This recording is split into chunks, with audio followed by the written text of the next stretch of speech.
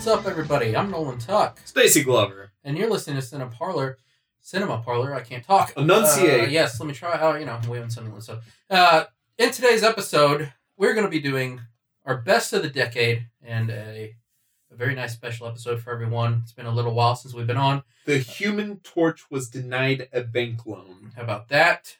How now, brown cow? Yeah, thank you. Talking's hard. Should have warmed up. So anyway, before we do that, we'll get into what we've been up to, what we've been watching, and then we'll get into our top fives, top tens lists of the year. So first and foremost, Stacey, how you doing, man? I'm good. You didn't introduce our guest. Well, I haven't yet because, It was supposed to be a surprise? it was. You ruined the surprise. Oh, no. Thanks. I'm good. What are you drinking over there? I am drinking in honor of Kansas City, because Chiefs, Boulevard Brewing Company Dark Truth Imperial Stout. Very nice. I am drinking what I am calling When Life Gives You Lemons. We'll call it that. You named it? Yeah, well, Just now? Melanie helped me name it, but yeah, just, is an easy one. But this is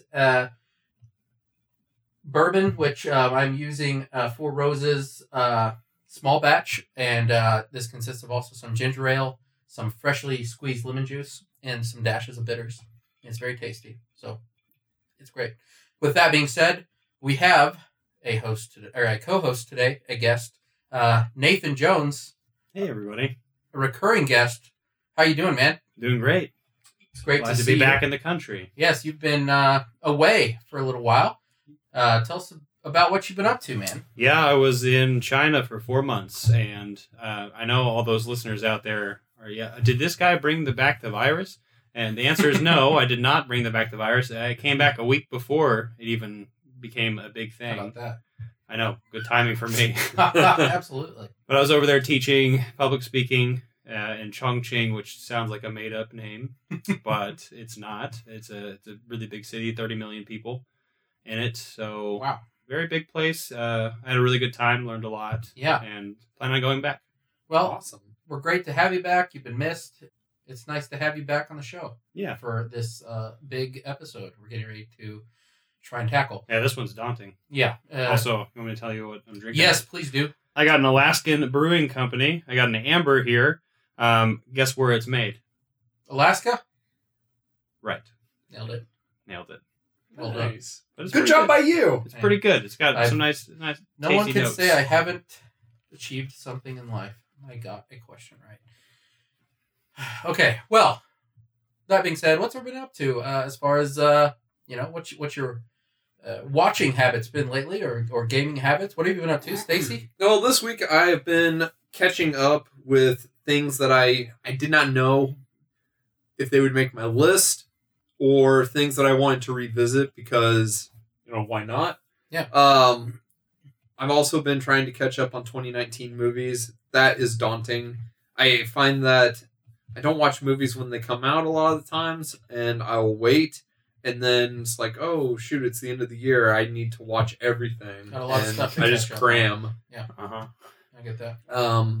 Outside of that, I've been playing a lot of Borderlands 3, Super Mario Brothers 3. Wahoo! Yep. Nice. Yep. Yeah. Chiefs. Go Chiefs. Go Chiefs. All right. Don't sue us, Nintendo. Yeah. Yeah. Nathan, what have you been up to, man? Watched anything good recently? Yeah.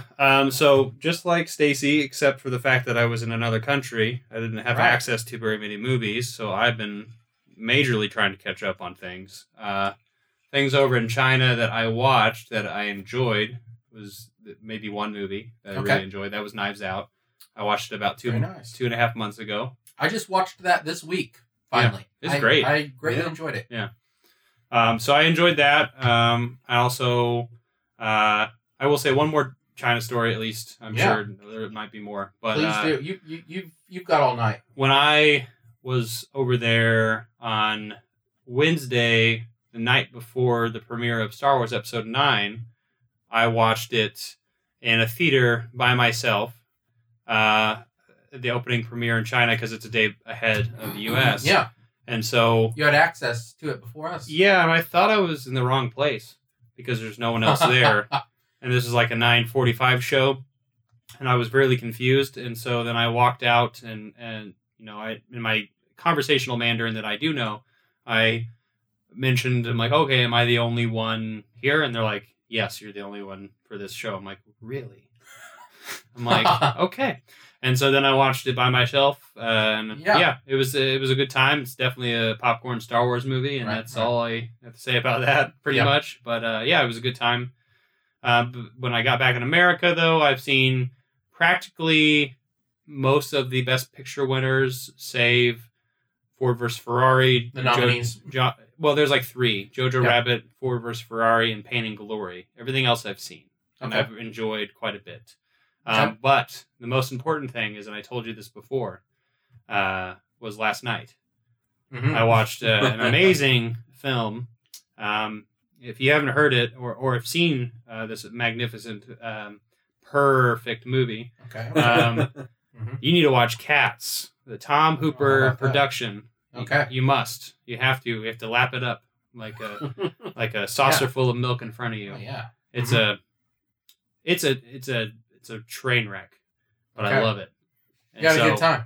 Yeah, we went to Alamo Draft House with some of my friends. Sure. Got a few drinks, milk, of course. I know the kids out there don't know what I'm talking about. Yeah. And then, we had a really good time. It was like a rowdy screening, so we could all be really loud and kind of shout for our favorite cat. We meowed at everything, hissed. What else did we do? We all started yelling. When Judi Dench came onto the screen, we all started chanting, Dench, Dench, Dench. Very nice, very nice. And so there was moments like that. It was a great time. Something I won't forget. So honestly, I cannot wait to own it on Blu-ray and pretty much put many of my friends in potential danger together with me. Hey, if you want, I mean, I'm sure we'll join you in that danger sometime. God damn, it's so good. Okay. Anyway, that's all I did. What about you, Nolan? All right. Well, I've been watching a number of things. Obviously, we haven't had an episode for about a month, so I'm not going to bore everyone. Long time no speak. Too much, yeah. But one of the main things I've been doing over the last number of weeks, I've been digging a little more through the Criterion Channel, and they've had a 70s sci-fi package that they've been doing. So, sadly, a lot of the movies were only on there for a month. So I went through as many as I could. There was a few that I didn't get to see. It was a mixed bag, but there were some that I really enjoyed. A few of those that I did enjoy would be the Omega Man, starring Charlton Heston. That was a lot of fun. Also Soylent Green, which I'd never seen. Also another Charlton Heston vehicle right there. Was also quite enjoyable. I found a connection with Mr. Charlton Heston because I hadn't really seen him in a lot. I've never seen his biblical epics he did, like Ben-Hur and Ten Commandments. Did you do that? Yeah. Okay, yeah. I've also never seen the original Planet of the Apes, so there's a lot of his big stuff. Oh, you didn't? Yeah, I've never seen that. So Really these are, I would say really good. These were some of my earliest exposures to him, and I enjoyed him. I think he's a fun president. He's a good president. Yeah, good the president. NRA. Yeah, exactly. That's right. Yeah. So I enjoyed those two movies. Seems he went through like a paradigm shift. Right. Yeah. The 70s to current time. Right. Yes. Right. Absolutely. It would seem that way. And one more I really enjoyed would be Rollerball, which stars James Caan, and I really enjoyed that movie as well. A couple of the ones I didn't really enjoy would be one called No Blade of Grass, ZPG, and The Terminal Man. All those were not quite on point for me, but it was fun to go through a lot of those. And then a couple other things I would like to mention is I saw the new Terrence Malick film, A Hidden Life. Oh, yeah. I didn't mention that either. Yeah, you watched as well. Do you want to talk about that for a quick second? I really liked that movie a lot. I think it's his definitely his best film since Real Life. I think it did a great job of combining like some of his non-narrative and narrative. Non-narrative and narrative, absolutely. Yeah. Some of his newer forms that he's been using and some of his more scattered films and then some of his older techniques. I think it's his most story plot-driven movie since probably A New World, I would say. Yeah.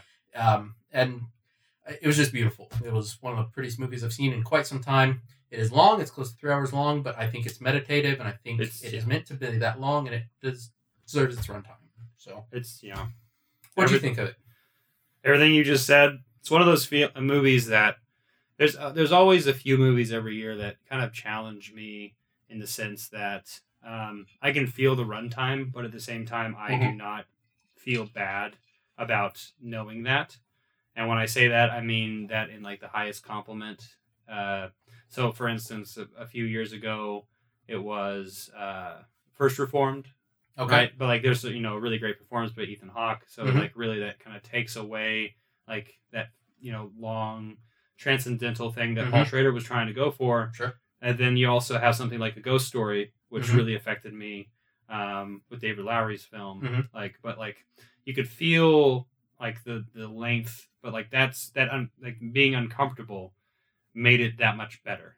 Yeah. Right. It's like one of those movies that always challenges me. So A Hidden Life challenged the way I view films a little bit. It kind of, it's Terrence Malick, so it's going to be a beautiful film. That I knew going in. Right. And then I knew it was kind of a narrative to an extent, so that was a little different. But I was blown away by the movie. And after I saw it, I just sat there until the credits ended. But it was, it's a movie that has not left my memory. Yeah, when I was watching it, some thoughts that came to my mind were, I think pretty obvious for me was like Martin Scorsese's Silence over the last that's couple what years. I thought of too. I very much thought of that film while watching it. I thought of Dreyer's Joan of Arc very much while watching it. And also, this would probably sound weird to those that haven't seen it, or it kind of even still sounds weird to me, but just my mind. I went to a little bit, and The Wicker Man, the original Wicker Man, a little bit while thinking of the film as well, which I didn't expect to go to that place. But anyway, I quite like the movie, so yeah. Yeah, it's good. Seems like you do Go check it out. Yeah. So if I like Wicker Man, I'm gonna like this. No, I wouldn't say that. Bees. There's bees there. Yeah, the new Wicker Man. Yes. Yeah. So if I like the new Wicker Yes. Man, I'm gonna like Yeah, this. absolutely. I Yeah. haven't Yeah. seen that. Yeah, So well, It's correlation. yeah. But other than that, I just wanted to mention that because that was something I saw that I really liked. There's a number of other things I've seen, but I will leave it there for now. So, All right. So with that being said, we've got a daunting task ahead of us. Are you ready to try to get into this thing that is or was the decade? That's Of my the 20 my noise. of the, I don't know what we're calling it. 2010s? 2010s. 2010s. Yeah. Okay. What's some methodology here? All right. Alright. So So we're, everybody has different ways on how they compile lists. Exactly. yeah, I mean, if each one of us wants to go about it, I will start out by saying, as I do with most of my lists, it's a mixture of things, a mixture of favorites. I am not one that rewatches things very often. I take note when I do find myself rewatching something, and I also look at things that have hit me emotionally because I do not get hit emotionally very often. And then I also take a look at reading of films, how I think it's worth studying, looking at text, subtext, and I just join everything in my head. It works. I don't know, it's I've just got an own thing I do. So I'll leave it there. Who wants to go next? For me, it's kind of it's like a mix between my favorite and just things that I'm into. Like some of the films are just representations of greater things from the decade that I'm into. Sure. Yeah. And I thought about doing like, well, what do I think is most important? And honestly, outside of like my top two, any of these could just flip around. Yeah. I think my short list was like 100 movies, and then I made a short list of like 50 movies. Yeah. And outside of my top two, because then I think about like, well, what's important from the decade? Like, when you watch the Oscars 20 or 30 years from now, what's going to be in that montage from this decade of like, this is film. And then, I'm going to talk about this because I went down this hole, and I think it's really weird that like some of the films that I thought were important, I've not seen on anybody's list for like end of the decade list. Like I think it's weird that Zero Dark 30 isn't on anybody's list. Yeah. And it didn't make my list because I went a different route with it. But when I was thinking of, like, what's important this decade, I was like, well, Zero Dark 30, like, you know, that and Social Network are probably the most, definitive films for the decade. Yeah, like, those two films. Network, but it's both very good movies. It's like, that's what the decade's about, you know? And, you know, it's probably going to end up, unless something greater comes along down the road, the best movie on the War on Terror. It covers a thing that has informed how we've lived for the last 20 years. But then it's like, you know, I like this movie, but I don't want to rewatch it over and over again. It's hard. No. I mean, speaking of that, I've only seen it once. I loved it when I saw it. Yeah. I remember it being, you know, when the year it came out, it was one of my favorite movies of the year. And that's another thing. It's like, you look at the reviews and it's like, it's one of those, like, reviewed films that, you know, you see them on, I know, like, Metacritic and Rotten Tomato, like that, you know, whatever. When was it again? 2012? Yeah, 2012. Okay. And it was like one of those that was like, the meta score was like 95 or 96. And it's like, unanimously, this is one of the best films that have come out. But, like, nobody mentioned it. I even saw, like, Wonder Woman and Batman v Superman on, like, people's list. Yeah. But I like, no, not a single person has Zero Dark 30 on top of the fact that Catherine Bigelow did it too. I know. And there's like a woman director. Yeah, and like Zero Dark 30, like, you have this wonderful performance by Jessica Chastain that's like the central performance. The action scene, like the entire Canary sequence at the end of the film with SEAL Team 6, it's so well directed. I guess I just want to talk about this movie because I know none of us are going to. But I think it does go into my methodology of, like, you know, how do you talk about like your favorite versus like what do you think is going to be important? And that's why I do in these when people do decade lists. I do think it goes a lot more to people what you say favorites because, as you said, it's a movie that probably a lot of people haven't revisited that often. And not that it's bad. It's just like to talk about what they feel about, you know. Another thing, like, when looking, like, for movies to make my short list, I went through the years and I was like, okay, well, I'm going to look at, like, the top 400 movies from any given year and, like, you know, see what that looks like. And I did that. And, you know, for 2010, it's like, okay, so, like, once you get to, like, 300, you start to get, like, really shit movies. And then that lessened. It's like, and I feel like we're in a time where so many movies come out. I think more movies come out now than any other time. Oh, absolutely. That I feel like movies aren't really given enough time to, like, resonate. Like, how many movies are, like, important? Sure. You know, because everybody's list is so... there's, like, maybe 2 movies that you'll see on people's list that are, like, always on their list, you know, from, like, the big writers and stuff. But outside of that, it's so different. Yeah. And I don't know, I just thought that was interesting because if somebody was doing, you know, like a 70s list, you know, you'd see, like, you know, the 2 Godfather films. Sure. I think it's you know, Jaws, stuff like that. And I just think it's, you know, because those films instantly resonated and they had a stamp on culture. Sure. I think another thing interesting to discuss when thinking about this also is we have so many writers today. There are so many people writing about film. And everybody wants to try, not everyone, but a lot of people want to try to have a singular voice or a singular opinion. And when you start thinking about that too, when you've got somebody trying to vouch for something that they think somebody else isn't talking about, well, I think, you know, for me, I want this to be talked about because for me, this is just trying, I think, and you get all these difference of opinions and thoughts that what you're saying well, and everybody kind of wants to stand out. Sure, absolutely. And so it does get muddled, you know. Yeah. There's now, real quick, I want to agree with you on something you said about your top 2 being your top 2. I will actually agree with you on that. On my list as well, I will say that my top 2 are definitively my top 2. The rest of my list, I'm kind of with you. I mean, I didn't go quite 100 like you did. I think I've got about 50 that I looked at, and I'm sure I've missed plenty. Yeah, but that's the thing. Because it's a daunting thing. You go through the decade and you're like, oh shit, that movie came out then? Right. Like, I watch this movie all the time. Yeah, absolutely. So, and I rewatch movies. Yeah. Nathan, do you do rewatching? Yeah, I do. And actually, many of the movies that I'm going to talk about on my list are the movies that I've rewatched. There's a few that where maybe I'll take Nolan's approach where I maybe will only watch it once, but it still is so important to me. Something like Zero Dark 30, where it's like I've seen the movie once, Zero Dark 30 doesn't resonate particularly with me as much. I do remember watching it in theaters. And I don't think the cultural significance of that film hit me until, honestly, years later. Mm-hmm. But the thing that what I do is very similar to both of your processes, is that I have a mixture of my favorite movies of those years, even if I have 10 movies from that year that I'm like, okay, this is a really good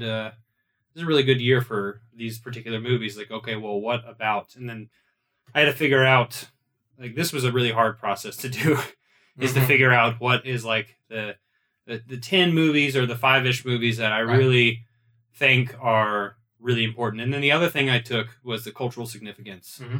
And I really wanted to see what a lot of these movies, even though some of these movies are not everybody's favorites, but I also wanted to see where that cultural significance because like you said earlier, with the ability to let things breathe is so, I feel like non-existent now because of social media and just the fact that our minds are so just so quick, and then we're gonna okay, let's move on to another thing now. Right, and so many things come out so fast. I mean, right. I think I watched. I can watch on a given week. I'll watch 7 to 10 movies. Right. Sometimes I'll watch 3 or 4 new releases in a week, and I want to. It's a thing where I want to keep up and keep relevant. But I also I'm always wanting to watch old films because there's so much stuff I haven't watched. Sure. It's a hard medium, and when you've got so much stuff, it's hard to focus sometimes on this was really great, but I want to see what's the next thing that's going to be really great. It's hard to just, I don't know, that's something I deal with from time to time. I deal with the same thing. I also have a hard time judging movies that are recent. I watch them and I think about them. I'm like usually it'll be something that I'm really high on, and then I'll think about it and be like, oh well, I didn't like this aspect or this aspect. Maybe a recency effect. Yeah, or there'll be times where it's a movie that I'll be like, well, this is isn't as strong, but then I'll think about it, over and over again and reevaluate it. And I feel like when I watch classic films, it's more instant of oh yes, this is a masterpiece, and maybe that is just due to reading other people, or I don't know. I don't know where that comes from, because here's an example, way out in left field, but go for it. When you and I screened The Devils, and that's not a film I read about too much. I know about Ken Russell and stuff, but the moment I saw that film, I was like, this is a masterpiece. And then I feel like with films I watch now, that doesn't happen too often. Modern films. Yeah. I don't know if it's just because there are so many good movies. I don't think there's enough time that's passed to really process. We don't have enough process there, I don't think. Yeah, no, that's fair too. And I think it's... No, finish your thought. I was going to say, I think that what informs us about some of the past movies that we consider master classes and masterpieces, I think there's a little bit of time on top of the fact that maybe we weren't around during that particular time period when other movies were coming out. And so, I think there is, the closer you are to, I think, the films themselves, or whenever they came out, I think you might have this effect where you can't see the full picture of what, in the grand scheme of the history of what this means for cinema, or what it means for yourself, you can't see that yet. Right. And so, things from our past, I'm sure, there are some things that we grew up on that we find really, really significant. Something really simple, like watching the trilogy of Star Wars, right, when I was growing up before the prequel trilogies came out, was a really big deal for me, in particular, and big deal for a lot of people. But those are just some simple examples. I think you make a good point in watching things as you continue to grow. Or the younger generation, we're in our 30s. How old are you, Nathan? I'm about to be 28. You're about to be 28. Okay, so kids that are teenagers now, what makes them? Think about what makes them excited. People that are going to be it is weird to because we don't know. Like, but it is like, but also like you think about things as well. Like, I think all of us probably do this as well as others. Is when you watch older films and something you think is great or masterpiece, it's like, okay, they did this, but then when you see something newer, it's like, you know, what are you aping from that? Like, how much relevance should it have because it's something I've seen done and better before, right? Yeah, but okay. And I guess if there It's was a complex subject, obviously. yeah, there is. Yeah, Okay. the podcast. We're not going to solve it for everyone. I'm sorry. No. Okay. To use a recent example of a thing, and I don't want to use this to like strike up debate or anything, because I Nathan, I don't know how you feel about this film, but I know that like I am mostly indifferent, just appreciating like, yeah, it's well made, and you outright hate. Mhm. But The Joker, Right. that movie relies a lot on taking from other films Mhm. that, you know, I would say unquestionably we would say it steals from better films. But then it's like, if you criticize that, it's like, I mean, all movies take from everything Yeah, else. there's I mean, influences. unless you're Yeah. hardcore and only watch, you know, films from the 20s, like, who gets to be the gatekeeper of pastiche? Yeah. So I don't Yeah. know, but It's- you do bring up Sure. because you do think of films and it's like, well, is Pain and Glory? I mean, that's Mhm. Almodovar's, you know, 8.5. Is it Right. as good as 8.5? You Right. know, I don't know. It's Sure. maybe that's unfair to compare movies like that. Yeah, no, it's a fair point. You know, it's a lot going on, and we're not going to have answers. Then that's the thing too, is like we can agree or disagree all day, and it's not going to matter. But it is an interesting subject to think about, Right. Like because As for the Joker, it was banned in China, so I have not seen it yet. And but I do know of like its Taxi Driver esque nature towards Yeah. the film. So Taxi I Driver, do know King of about. Comedy. Yeah, Yeah, I mean, King of Comedy. Again, too, yeah. we're not. I don't Scorsese. Think, I don't think now is. Yeah, it's sure. not. You know, we have difference of opinions, and that's fine. That's all it is. I Yeah. mean, but yeah, Not strong enough to It's- go on a hill and die. yeah. for I mean, though. it's right. for me, it's just a movie. You know, I have other you know, movies. I absolutely. feel much more strongly. I think about. it's I think it's based on like how many people are talking about it too. Right. So it's like you said with Pain and Glory with 8.5. I mean, how many regular people know about the like 8.5? right. Like, you know, like cinephiles that's a do. fair question. Like, to we do, know. right? Or like Mhm. you know, I was watching the commentary from Robert Eggers on The Lighthouse, and he was talking about some shots from Hour of the Wolf from Bergman and things Mhm. like that and his influences. And I'm like, well, there's particular shots that he's borrowing. He's like this is like an homage to Mhm. it's not a very, and he would even mention, he's like, it's not a very good homage. It's just like, this is something that like, you know, you can kind of glimpse into the director's kind of like their background of like, oh, what influenced them and what, Yeah, why what are are- you into? right? And so, yeah, I mean, that's something I'm really guilty of not doing, is letting things breathe. I think that would be Yeah. a really, really great topic. Yeah. Especially for me, because going back to what Nolan had to say too, is like, I every week I have to like catch up with all these things, and I want to watch older movies, Mhm. and I want to digest all of that. And it's the same with like books for me now. Right. I've been reading a lot of books, and it's like there's not enough time in the world Yeah. to consume all these things. Absolutely, and us all, you know, depending on what art form you like, you only have a certain amount of time in this world, and you want to try at least. I think in all three of our opinions, you want to try to consume what you can before your time's up. So I mean, Right. it's a I mean, it's a it's the reason struggle. we're on this earth is Absolutely. to consume media. That's right. Capitalism Absolutely. will rule. Okay, well, that was a fun discussion. Yeah, sorry to like Oh, no. steer things off, but I That's am good. genuinely That was good. interested in how you guys came to your conclusions, because I feel like I feel like for me this is my list. Yeah. But it's not what I think's the best of the decade. Not all of them Sure. are at Mhm. any given point my favorite of the decade. Yeah. It's just it's my list. Yeah, absolutely. And by the way, mine's not a top 10. Like, there's no order for mine. Okay. So just to let you, Thanks. I will count my 5. I will count my 5 as the ones. Okay. I will.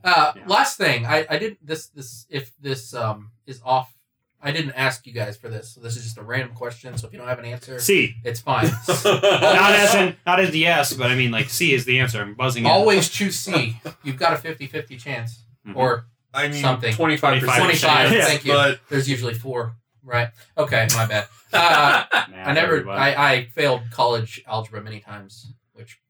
Okay, so real quick, did you guys, when looking at these, is there a certain year or years that you thought were the strongest of these 10, or did that come across to anybody when looking at these? Did you think it over?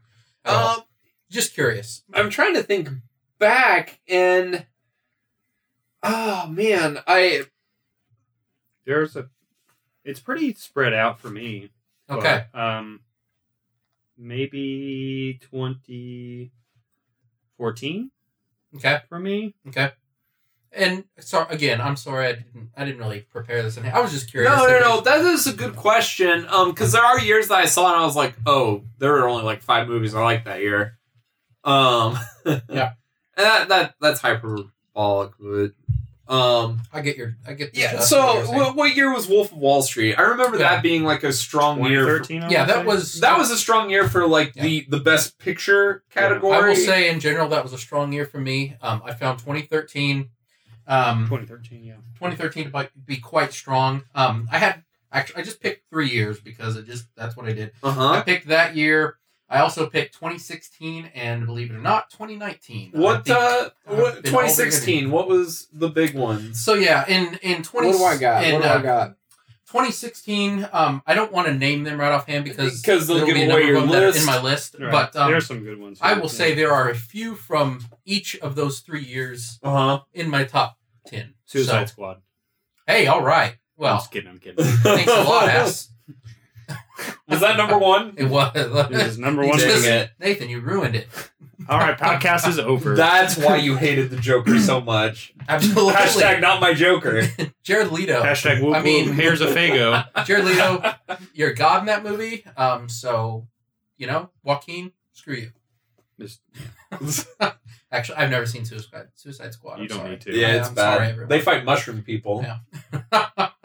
All right. Well, with that being said, that was just kind of a quick thought I had. So, are you guys ready to get into our lists? Yeah, let's. All right. Do you want to? Okay. How we're Do gonna? we just want to go one person at a time and list like Yes. your 10 through 6? I would like to start that off. So we're only going to be in kind of a more deeper discussion on our top 5s. So if we would go around the room, everybody just kind of name your 10 through 6 here. If you want, Nathan, do you want to start this thing off? Just name your 10 through 6, please. Do you want to stop? Please. You did sound very desperate with that. Do we want to stop for any conversation on these 10 through 6? If something like if anybody really wants, strikes our if fancy. anybody wants to say something, go for it. But Is there a time length? Because I want to be really brief on some things. there's no time. Okay. Nothing but time itself. I'm just kidding. Count it. I will say I would like to mention can I have honorable mentions real quick? too? Absolutely. I just want to name and have a brief comment about each. Yeah. Go for it. So these are not in your top 10. not in my correct? top 10. Okay. These are some movies that I thought about. All right, so I really did not. This is a spoiler, but I didn't have any animated films in my top 10. However, I did want to talk about 2 particular films that I thought were really unique and special for the decade. The first one was Loving Vincent.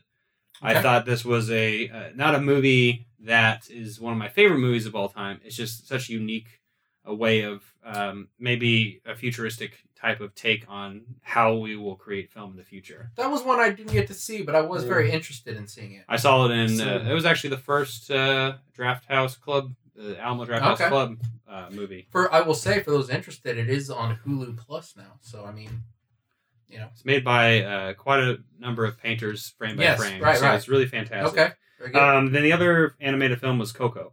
I thought that might have been. I think that might be the best Disney movie animated film for at least for me the last decade.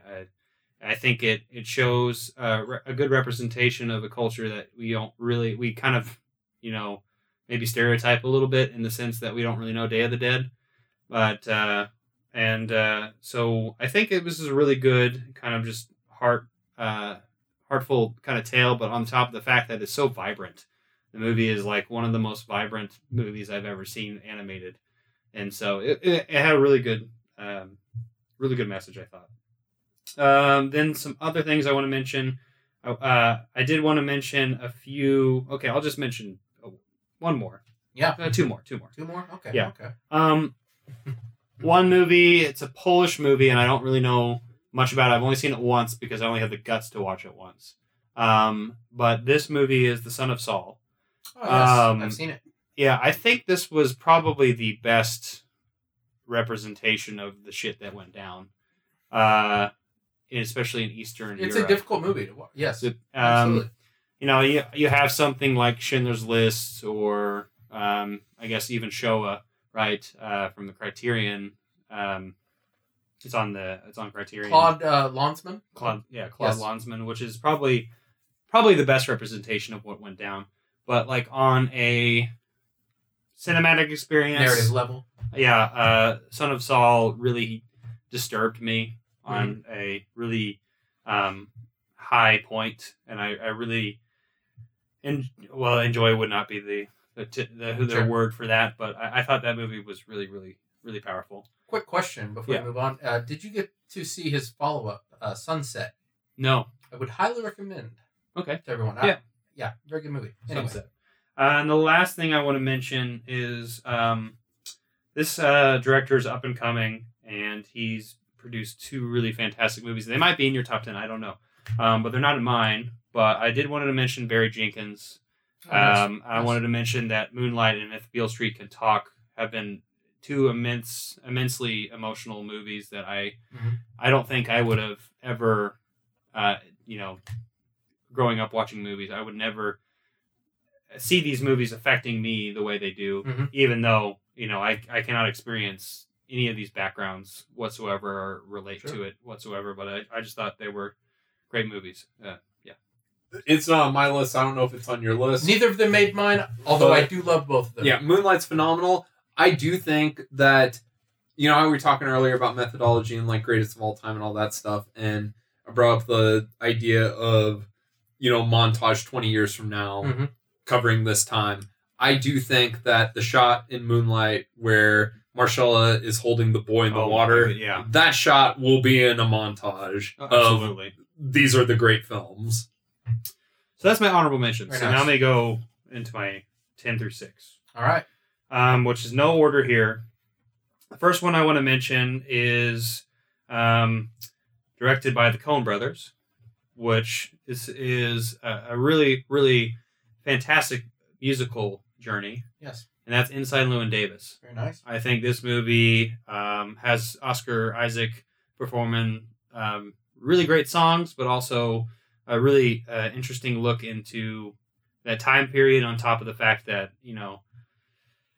like a window into depression and like really not knowing what's to come in front of you. And it's very Coen Brother-esque.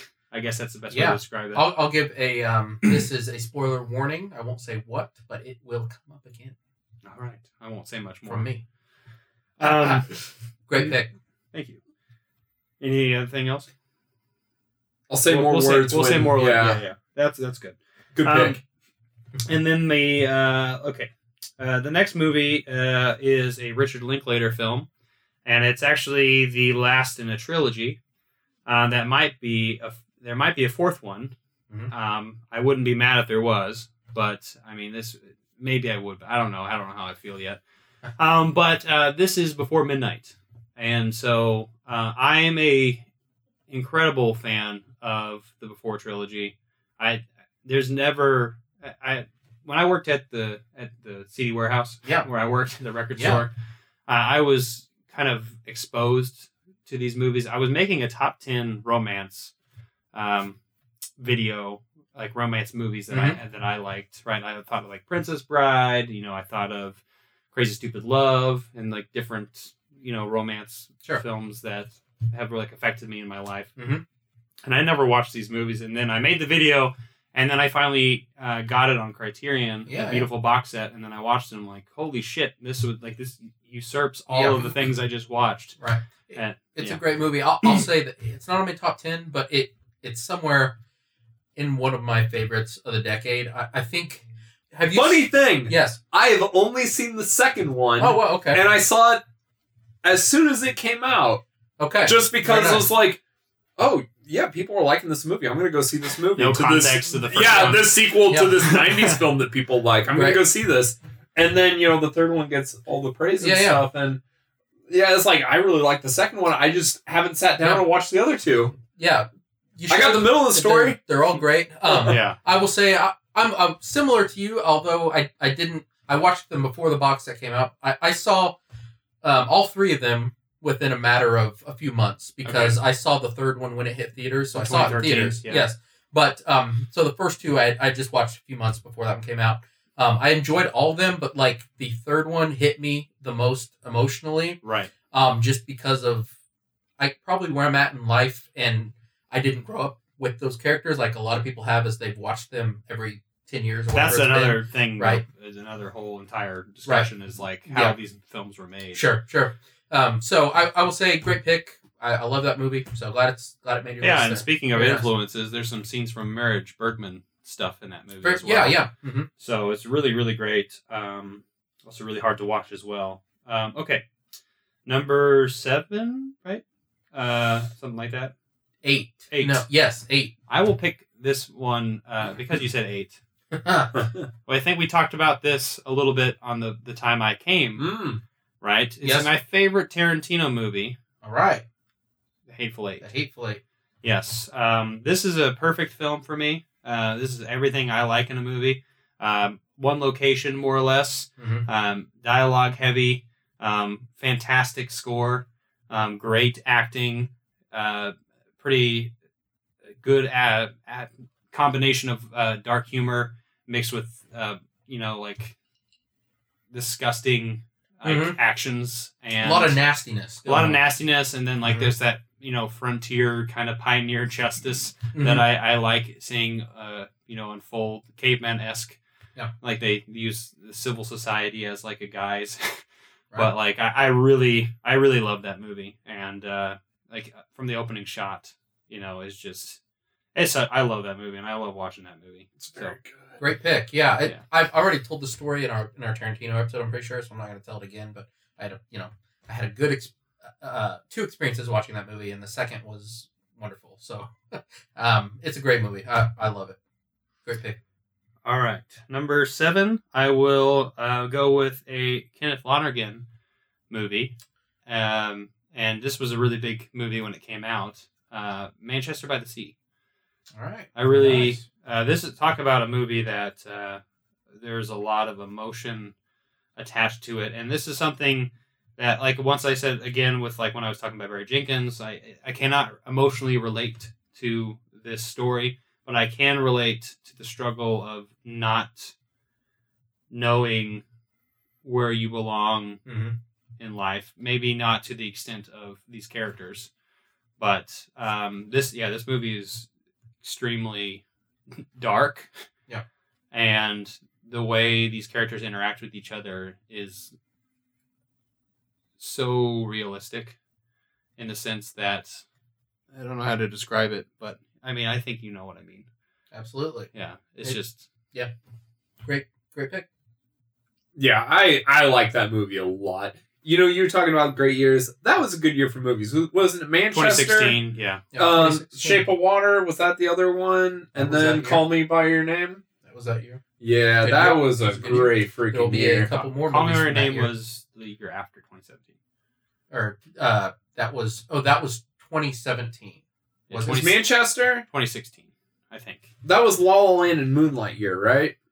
That was 2016. We don't know anymore. I'm just We're all lying to lost. everyone, Yes, 2016. I have it right here. 2016. Okay. And Yeah. yes, La La Good. Land, Moonlight. Yeah. Yeah, that was Okay. that was one of my That's still a good one year. of my favorite years. Like, yeah, it's a great year. La La Land's alright. Of the real- 3, Real quick, Yeah. I just want to Yeah. say that I had actually Melanie and I had some deep conversations last night about film, and we stayed up till 4 a.m. talking. So that was fun. That makes sense. We talked about that movie, and I'll just bring it up because it's not going to come, I don't think, in any other conversation today.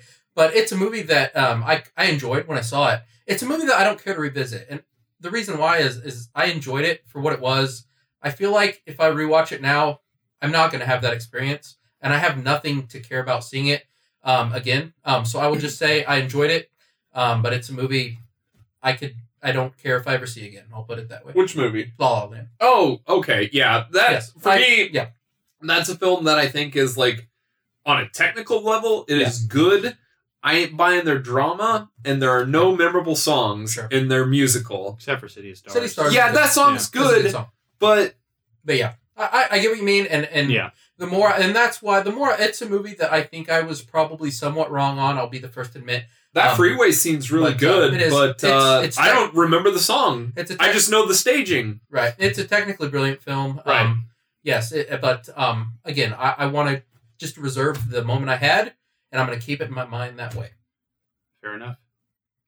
You think Last- Chazelle overrated? All right. I kind of agree with that. a little Yeah. bit. But Except for Whiplash. I like Whiplash. Whiplash Yeah. is A marvelous piece of editing. great editing. There are some melodramatic. Yeah. Zing. Yeah. Oh man, the last concert scene is like a miracle of editing. Like it's Right. so well done. But there's some drama stuff in that movie that I didn't care for. Sure. Yeah. But I do understand why people love that film. Okay, the last movie I'll talk about, and this is the hard part, is figuring out that 6 to 5 Yeah. thing for me.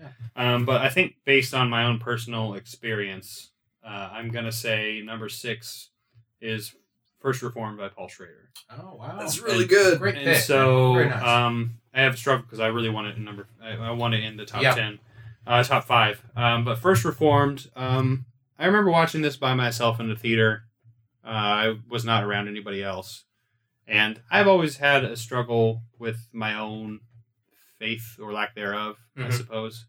And so I connected with that message pretty surface level. But then there's like so many other different messages, in the film about the environment, on top of the fact that alcoholism, addiction, right?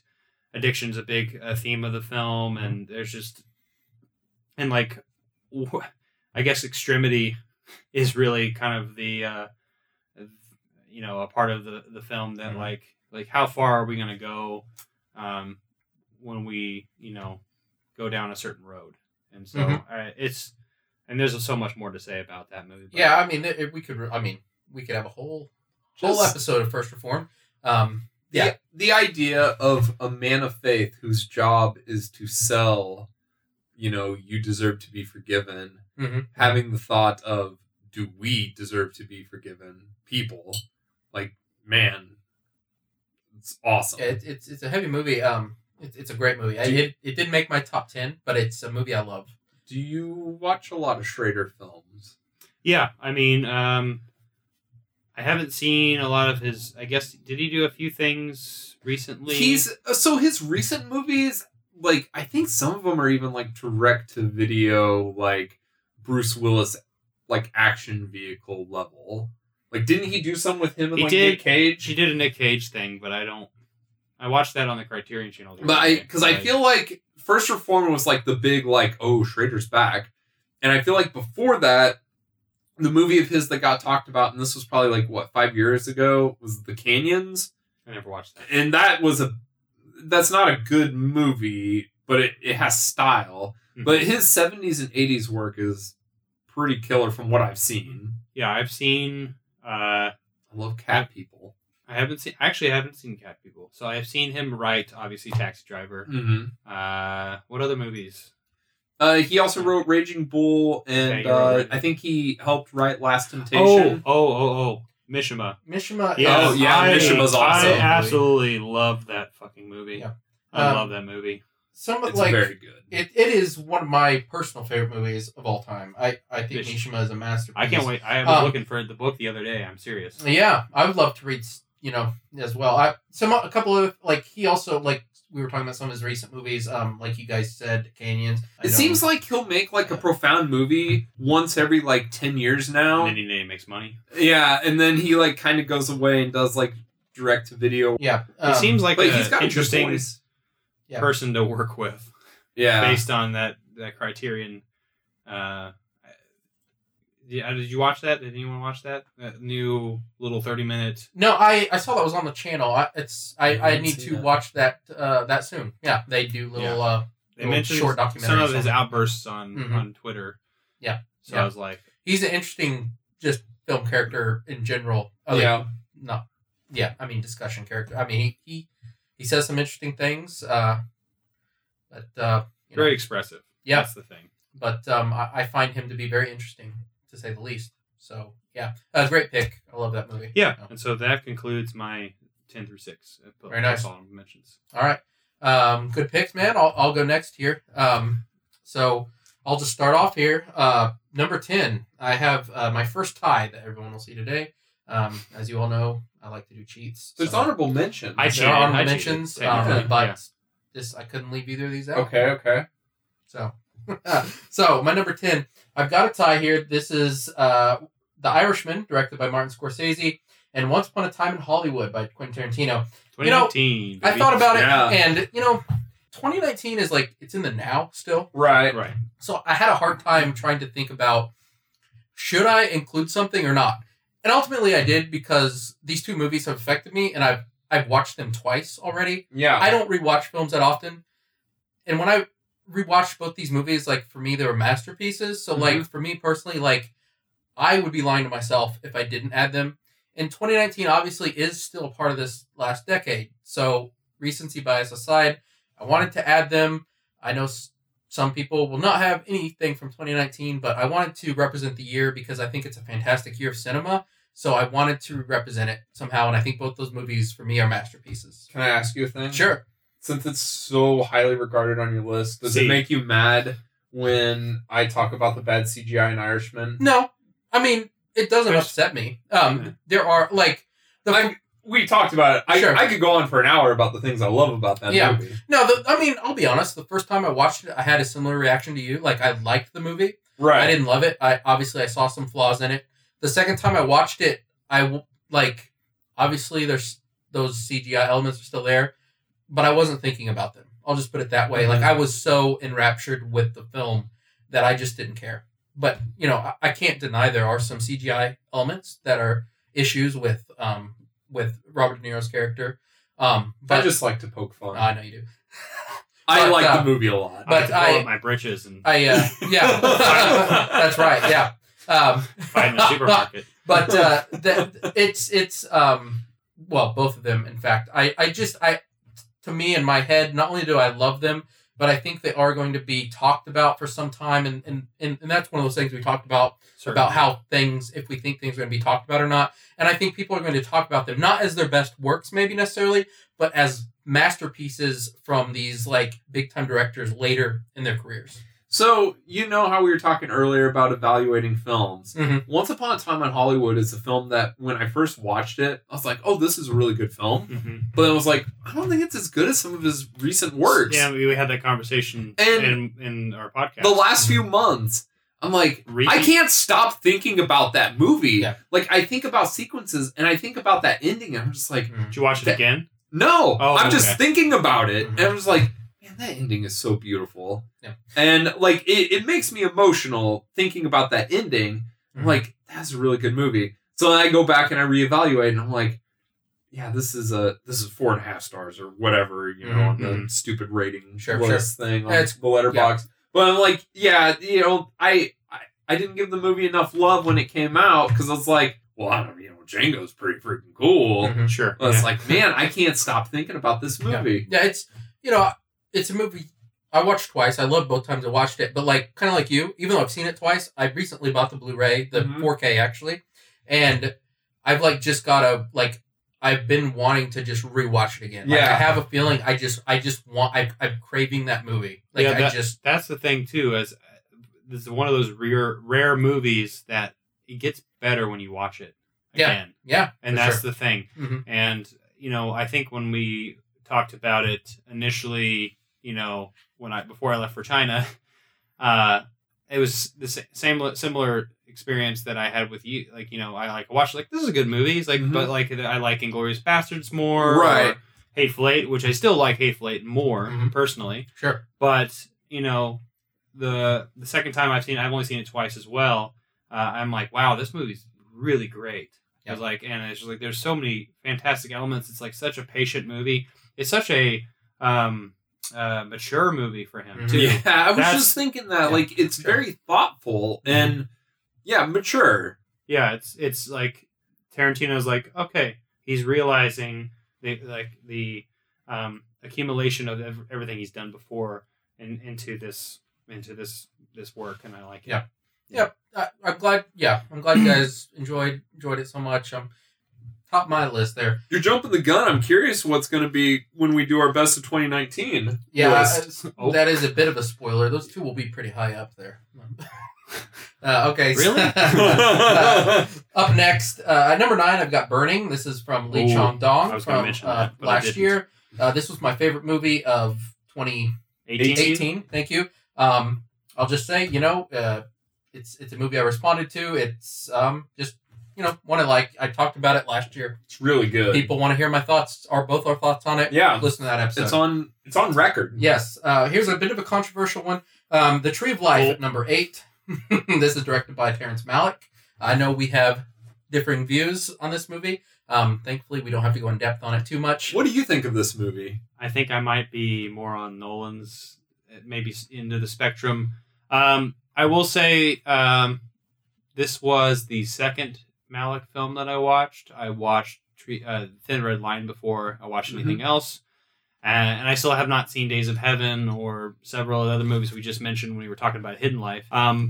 But I approached this movie with an open mind. I tried to, okay, I know that this movie is going to be extremely gorgeous.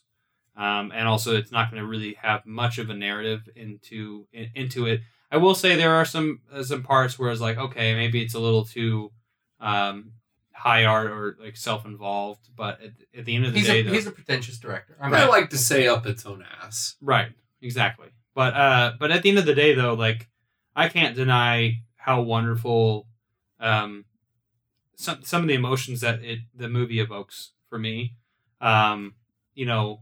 He's got, I guess, an affinity for like relationships with children and babies.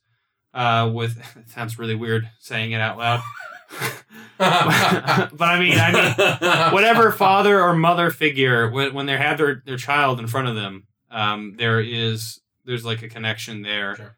That like it feels pretty genuine, and I like that. For me, I won't talk too much about it.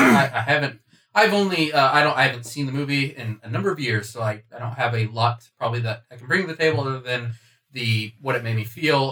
For this movie in particular, with a lot of his later movies, it's about the image and the moments of those images, and it's also about the rhythm of his editing and the rhythm of how his images line up.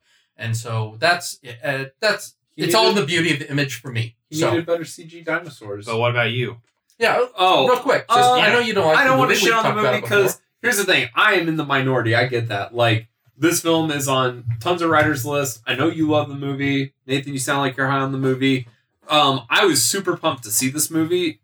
Usually when I go out to the movies, I'm super pumped to see it. I think in recent memory, Cats is the only movie that I want to see in theaters that I know is going to suck. Meow. Usually... And look at the positives. If we don't make it in theaters, we're going to watch it on Blu-ray. Which I'm fine to do both ways. Gonna bring the milk. Yeah. Please do, yes. Slip it But up. like Tree of Life, you see those trailers and it's like, oh shit, that's really well shot. I gotta go see this. I like this cast a lot.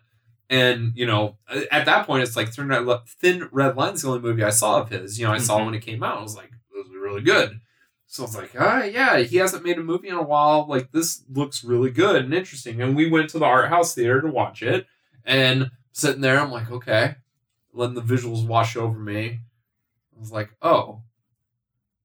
He's just saying, like, obvious things. But they're being whispered at me.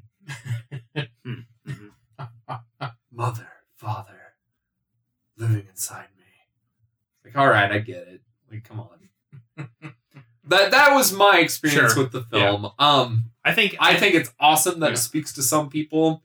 It didn't speak to me. Maybe if he didn't mumble whisper. Yeah, and I will say, like, the movie doesn't, to me personally, it doesn't speak to me on a emotional or any type of. I mean, for It's me, the craft. what I have with him, and especially from Tree of Life up to not counting his new movie, I don't think narrative is what he's in now. While it might be up its ass, to me, the narrative is not the first and foremost of those movies. It's more a collage of images. And going back to Hidden Life, I actually think that movie's a mature Tree of Life. And I want to see that mixed movie. with a little bit of narrative, because like it is a very impactful like story about they object to whatever is going on in their country, right? They won't. Yeah. They will abstain from action, right? Sergeant York. Right, and so exactly Nailed it. and so yeah, no, it's just it's something you really. I mean, that's like kind of like the central plot of the movie, but like, you know, it mixes with that Tree of Life elements, and then I think it's told in a much better way. It and really is a combination of all his forms. He's finally. And I really want to see it. Oh, this looks good. And then Nolan's like, "You're not gonna like it." I was like, "All right, that's fair." And I'll see reviews and stuff, and they'll be middling. And it's like, "Oh, I guess." What'd you say about the new one? I loved the. I think he actually. We'll enjoy We haven't this really one. talked about this. Is the first time we've really talked about You think it. I'd like it? I think I can't promise you'll love it, but I think it would be the closest to anything you've liked of his since Thin Red Line. Thin Red Line. Thank Yeah. you. Yeah. So that's my opinion anyway. Yeah, it's got some emotion evoked. You can do with that. For sure. So anyway, all right. Cool. Number 7, I've got The Handmaiden. This is directed by Park Chan-wook. It's a good film. This is for Hot. me like the when I first watched it, I think I said something like this is like Park Chan-wook pornography. Like it's the most Park Chan-wook, like all his The weird things that get him off. Right? Yeah. All combined. It's a beautiful movie. It's Good adjective. yeah. It's a great movie. I don't know. I love it. Like I said, not going to go terribly in depth here, other than you should all watch it if you haven't seen it. I think, it's beautiful. I love it. I love him. Yeah, that's a really good film. I only had like I love one Lamp. I love Lamp. one Yeah, issue I love with that film. Yes. Yeah. I thought it was a little We've talked about that in exploitive, the but past. Sure. yeah, I love that film. He is a master of his craft. It's I will say real quick. It's one again. Sexcraft. Sex craft. Absolutely.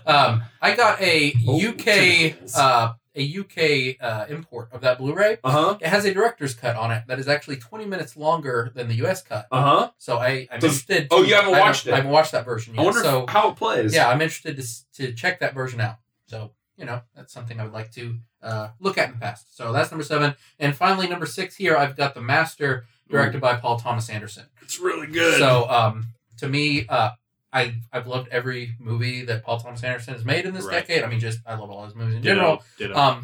For me, this was my favorite of those movies. While I think all of them are great, this is a movie that I have seen twice. It's been a while since I've revisited it.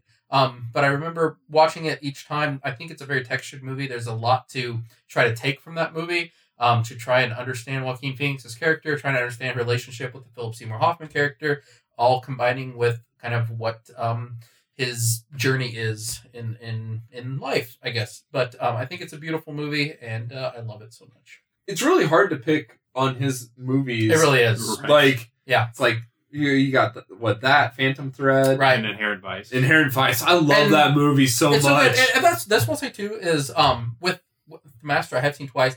With Inherent Vice and Phantom Thread, love them both. I've only seen those once, so I have not got to rewatch both those movies. I'm interested to see what I will think of this decade for him when I revisit all of them. We'll say all those films made my short list. Very Yeah. nice. They're all great movies. I've He's only one seen, of our best working directors. I've only seen each of them once, but Okay. each of those movies have not left my mind. Yeah. Yeah. And that's how powerful those Absolutely. movies, all those are. Yeah. very much. So So yeah, good. P.T. Anderson. Yeah. He's one of the best Hell of a directors filmmaker. working today. All right, Stacy. What are your 10 through 6? Sir? So, just to, because you guys gave love to some other films, it makes me really sad that I couldn't find a spot for Fast Five or Mhm. the John Wick films or Inception or some crazy foreign films like 13 Assassins and I Saw the Devil. That's fun. Yeah, they're like, man, there's so many good. And there's stuff on my list that I know is going to be probably on your guys' list, high art stuff that we don't need to talk about how great Carol is. We'll probably talk about it later. Spoiler alert, Carol did not make my personal list. I haven't seen it yet. Oh, it's really good. It's a movie that the year it came out, again, one of my favorite movies that year. It would be in my short list of it's somewhere in my top 20. But on this list today... Was that 2015?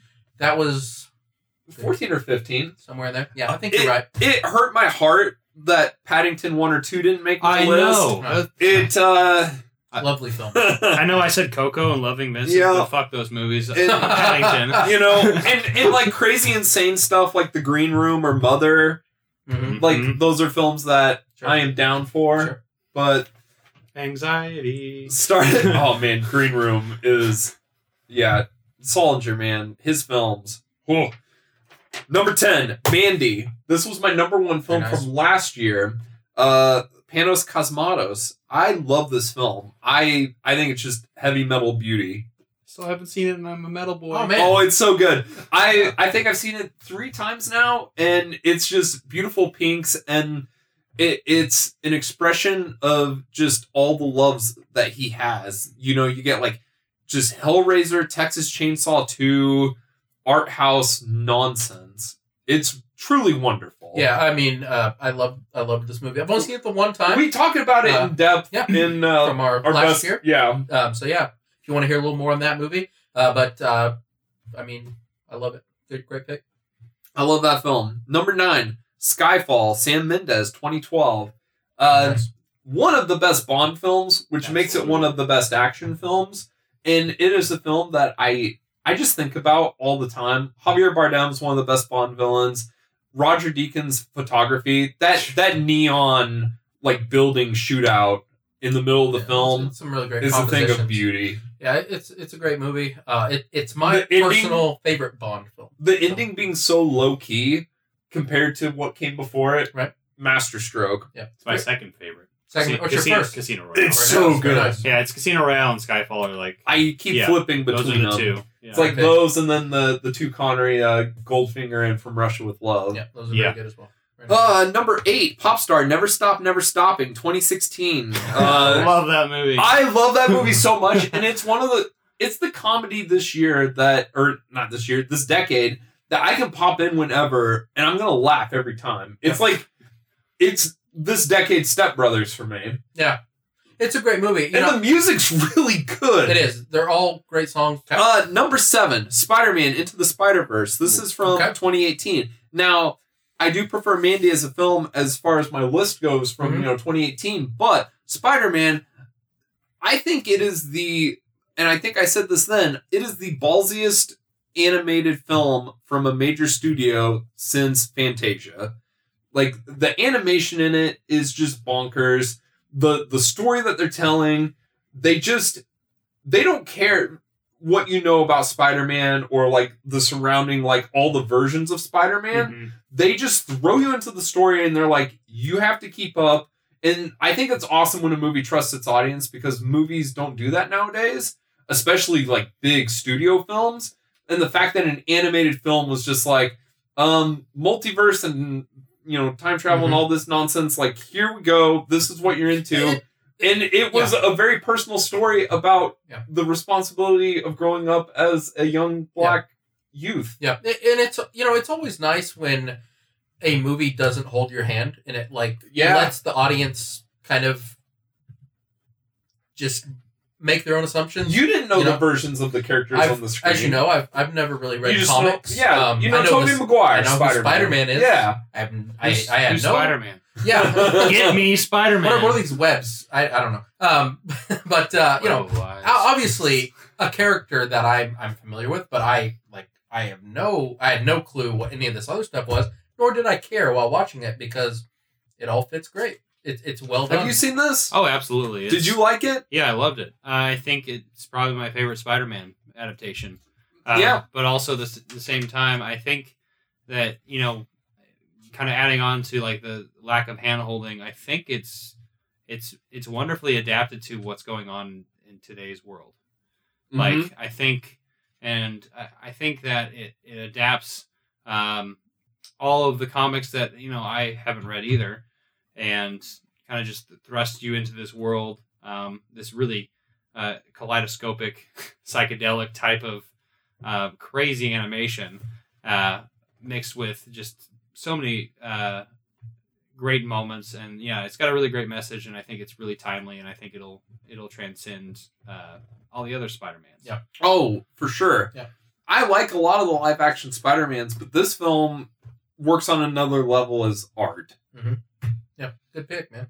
Number 6, and this was hard to not just put in the tops. Grand Budapest Hotel, 2014, Wes Anderson. I love this movie. I think it's his best crafted movie by far. I think it is. We don't have to talk about it long if This will come up again. This will come up again. How about that? We'll have a nice discussion. Yeah, about it. so I think we all feel very similar about this film, and we will talk about it Yeah. in much more detail later on. Absolutely. Since we finished our tops, I don't know how your drinks are looking. I have to pee like crazy. We're about an hour into the show. I'm about empty, so let's fill our drinks up, take a pee break, and then we will get into the meat of the episode. Yeah. All right, so number 5. Nathan will start us off. Oh, You give me the signal when you're ready. Or are we recording? Oh, I've been recording. Okay. We've been sweet. recording the whole time. We're back. Montage. All right, so Anyway, we're going to get into our top 5 here. Yeah. You guys good with that? Yep. All right. Well- So, Nathan, you want to start us off? We're just going to do this round robin style. Sure. 5, 5, 5 for everybody, and 4. But so on. Side note. Yes. I know we mentioned I'm winking right Yes. now. Yes. I see your eye. Give me the hand gesture of where. Is that really? What? Give me the hand gesture where it's located. That way we can talk at the same time. Oh, yes. No, that's good. Yeah.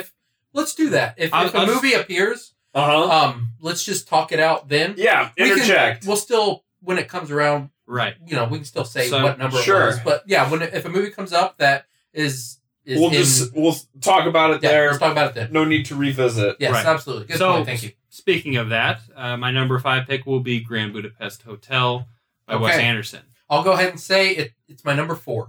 All right, so pretty close. Yeah, And so yours we was all it is 6 for 6. me. Yeah, 4, we 5, 6. all Very feel good. very Yeah. similar. Very good. What do you got to say about it, Nathan? So my background with Wes Anderson is when I was growing up, I never watched Rushmore or Royal Tenenbaums or any of those. I did watch Life Aquatics. I believe that was my first exposure to Wes Anderson. Okay. I did not watch Fantastic Mr. Fox growing up, and then I watched Moonrise Kingdom, and I hated the Precocious Kids so much that I'm like, okay, I don't want to watch any of these movies anymore. Okay.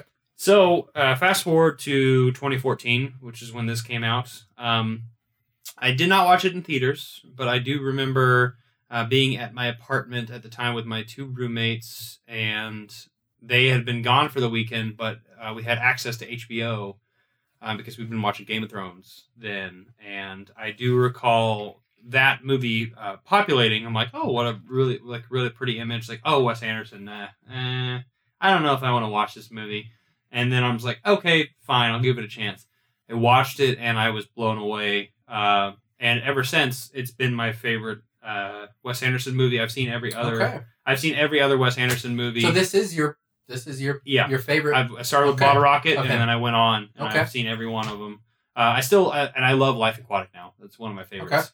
But yeah, no, Wes Anderson, really great director. I mean, obviously, he's known for his quirky sensibilities and his color palette and his interesting characters. Yeah, it's such a fantastically hilarious movie with so many insane scenarios. Yeah, I loved absolutely. it. Yeah, very good, great pick. Like I said, it's my number 4. So obviously, I'm a big fan. I will say, I think this is his best directed movie he's made to this point. Yeah. And I just have, it blows me away every time I watch it. I've only seen it a few times. It's one I love revisiting. Yes. Upon that, so I've only seen it a couple times too, and the reason is I know the Criterion's coming out this year. It is. Same. yeah. And here's the thing. With his movies, I will not buy them. Right. They always until the come out. Criterion comes out, because I know within, like, was it like 4 or 5 years? Yeah, they have a deal with him where Yeah, it will it's- eventually come out on Criterion. So it's like, well, Right. I'm not going to buy it. Like, if I want to watch it, I can Sure. stream it. Right. You know, when I own it, it's going to be the Mhm. Criterion, because that's going to come out and it'll be a better transfer and Right. whatnot. Yeah. So, yeah, Great that's point. Yeah. with all of his movies. Yeah, absolutely. So like I said, I think it's his best directed movie by far. Now, I will say that doesn't necessarily make it my personal favorite of his. I will always have a strong connection with Rushmore Sure. and Royal Tenenbaums. Understandably. I saw them when I was younger. They were big movies for me personally. Yes. So I can't say it's my favorite film, but I think it's his best movie that he's made when you look at it at a direction and at the images. I think his colors pop in this movie. I love his color palette.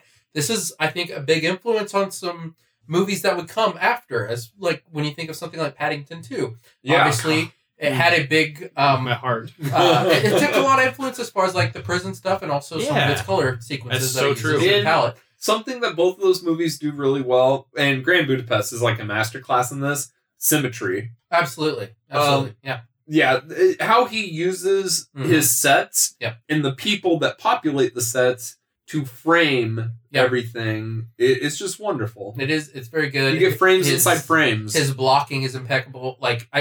There are so many just obviously when you go into a Wes Anderson movie, like there's going to be some interesting characters no matter what.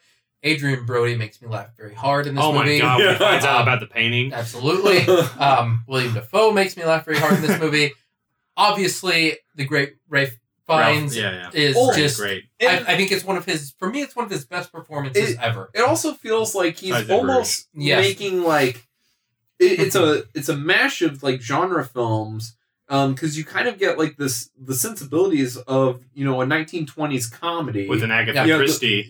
with an Agatha Christie, Yep. and then you have the menacing thing where Jeff Goldblum's demise is Right. very much like a horror film from the 30s, This- like the way it's shot and Yeah, stuff. it's definitely also like a bit.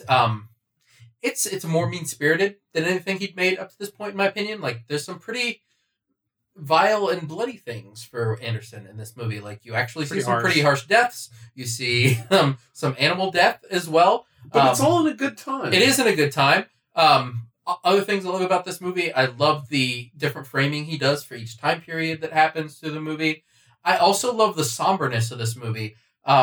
Just looking back on the past and what it means for the future.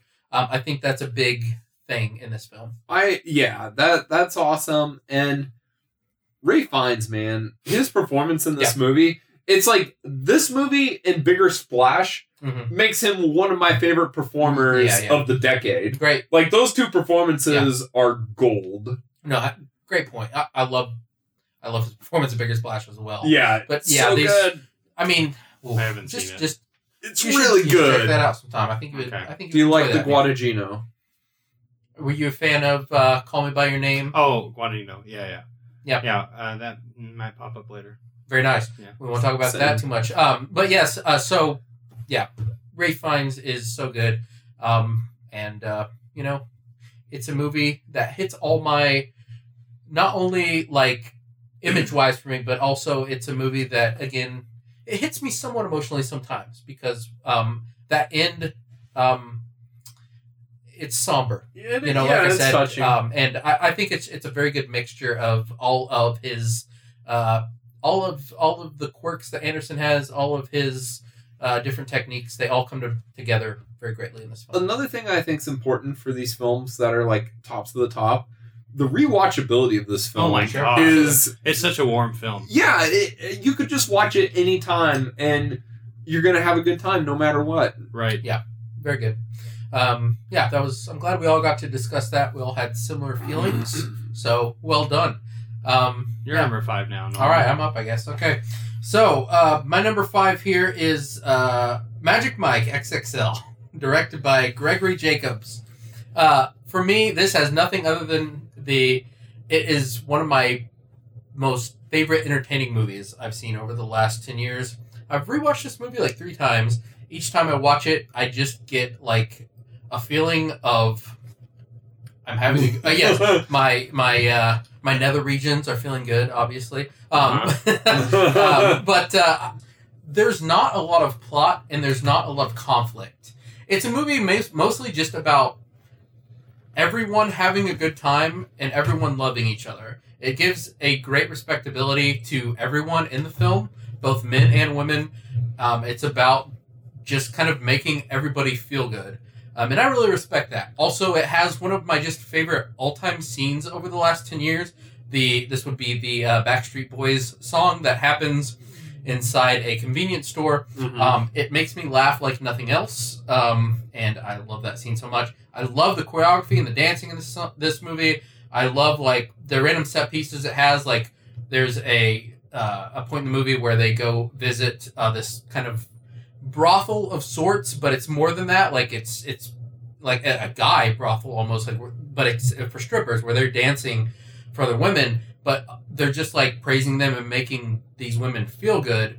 And, like, it's their job is to just uplift people and know that, like, hey, you know, you may have a bad time in life. Other people may treat you bad, but when you come here, we're going to treat you right, and we're going to make you feel good for the time that you're here. I also love the end set piece so much where everybody's just dancing.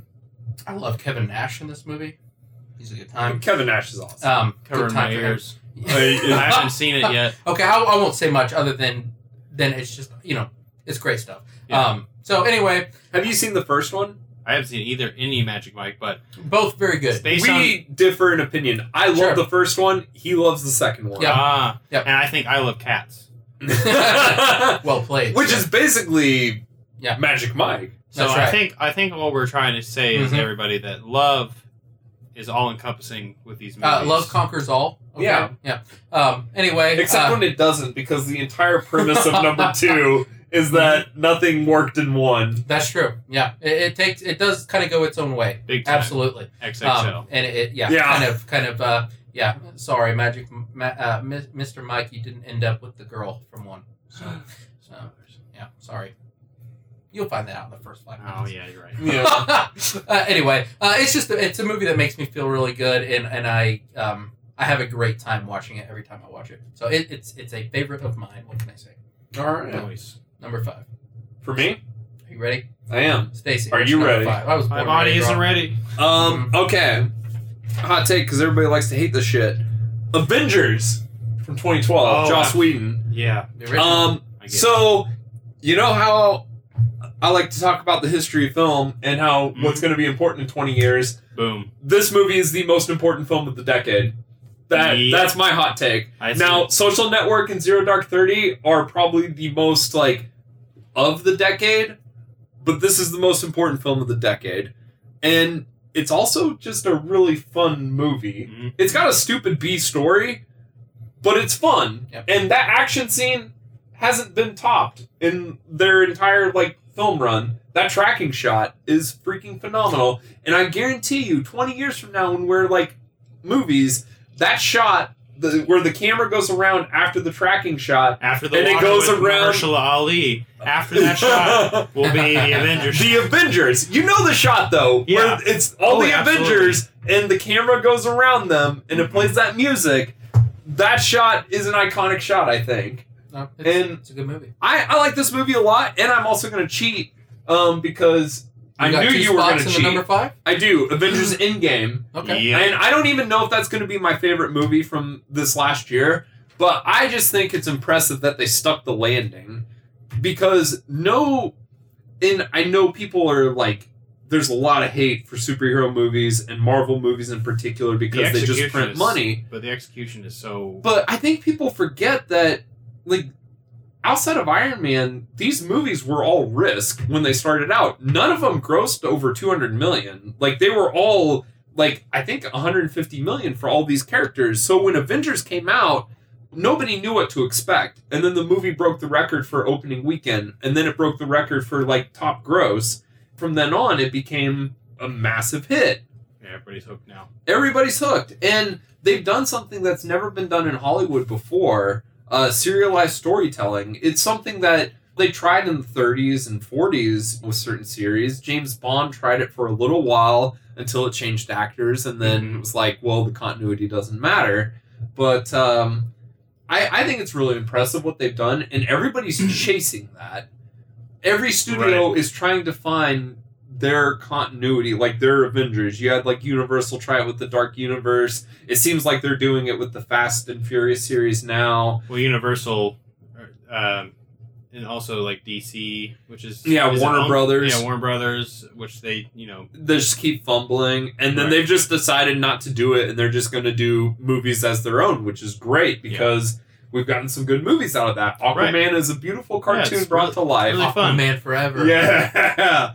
But Shazam was a fun one too. Shazam is fun. Yeah. But yeah, Avengers. I really dig the movie. Their casting, like Marvel casting, is just phenomenal. They got all those guys right.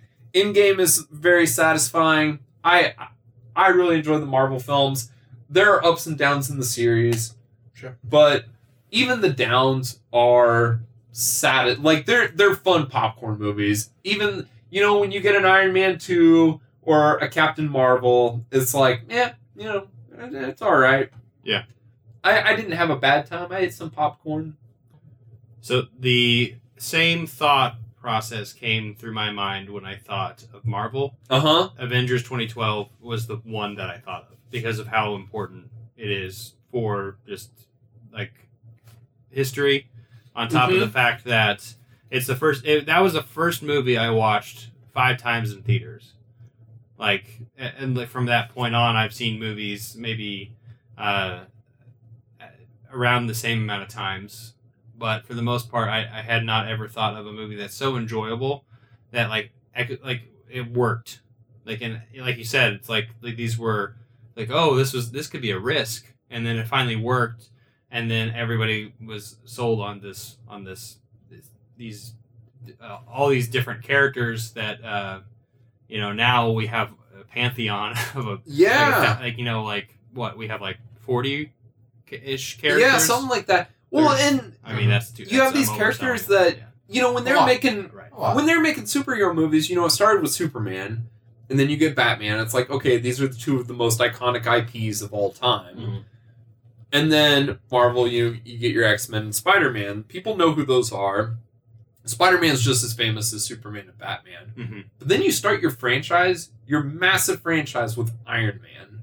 That is a beat character. His best storyline is from the 80s. Like, people don't, he had a cartoon in the 90s, but I think it only ran for a season. Like, awareness of Iron Man. Did you know who Iron Man was before the movie? Hell no. Other than playing him in more Ultimate Alliance games. Yeah, so, you knew him from video games as a side character. Sure. Like, Captain America, people know who that is, but that... And then people know who the Hulk is. Yeah, people know who the Hulk... And, he had a TV series with, Lou Ferrigno and Bill Bixby. And you had that movie with Ang Lee, which is underrated, overrated. Yeah, my roommate, he really likes that movie. And whatever side of the coin, you're... But in a sense, and I think in an ironic sense. Real quick on that movie, I remember hating that when I was younger. Uh-huh. It is a movie I'm interested in seeing again. I want to see it again, too. It's visually interesting. I enjoy Ang Lee, so I would like to see that movie. And there's good performances, and it's you could see what he's going for, and oh, yeah, that's interesting. But then, it's there are giant mutant dogs in this. That's kind of dumb. I will say, the first Avengers is my personal favorite Marvel movie. Same. One of those reasons, unlike you, I didn't have a personal connection with any of these characters growing up. I just like the movie as a spectacle so much. It's one of the reasons I know I will lose half of our audience right here. It's one of the reasons I love Transformers Dark of the Moon so much because of that last hour, which I think Avengers... the Battle for New York is that same level for you. Of greatness, of action right there. I think it's better. So, that's one reason I love that movie so much. We can we're not going to argue right now, okay? They're both. We can all agree Avengers is good. It's I think it's a highly rewatchable film too. It's very enjoyable to just go back it's a good time, and we're all playing Tetris right now. Written. Like I said, the Battle for New York is great, and that's really a big selling point for me. Was it Galaga? Yeah. Yeah. That man's playing Galaga. Yeah, I think so. Galaga. Yeah, I think he's playing Galaga. It's our favorite movie. Forget what These little integrations. Yeah, with Got Shield Agent playing Galaga on the ship. Yeah. And then I will say real quick on Endgame, everyone who has listened to us knows both of our opinions on that movie. I like that movie a lot, and We're going to talk you about that movie in sure. a podcast down the road. Yeah, it's I think it's a solid movie that that I was not expecting to like the way I did. So, with that being said, I can't diss the movie because I enjoyed it. So, Be interesting to see It did brave, bold things. what's next. I mean, Yeah. obviously we got that Spider is a Man, fair question. but So, like we'll have to see where this next Inhumans and with Black Widow. and also Yeah. incorporating Right. the Disney Plus shows. Apparently. Yeah. a lot going And- on there, and Yeah, so absolutely. Yeah. interesting move. It's Which it's I think it's interesting that people talk about it like it's this money generating machine, which it is. But outside Yeah. of Captain Marvel, they do weird things. Like they gave Taika Thor, and he Right. made like a weird '80s cartoon space comedy. that revived Thor. Yeah. Thor: Dark World was like one of the more. And latest I think we films. can all The- agree that like the Guardians, first- Guardians is James I love Guardians. Gunn, right. like that is an auteur Yeah. series. I agree with what you said. Like the first two Thor movies, I could. I like the first one. I think it's I'm not a fan fine. of the first Production two, design. but It's got some good Dutch stuff. angles. Yeah, I will absolutely agree that the third one. I'm always down for Kenneth Branagh. Definitely made me interested, and the third one did. So take that for what it is. Right.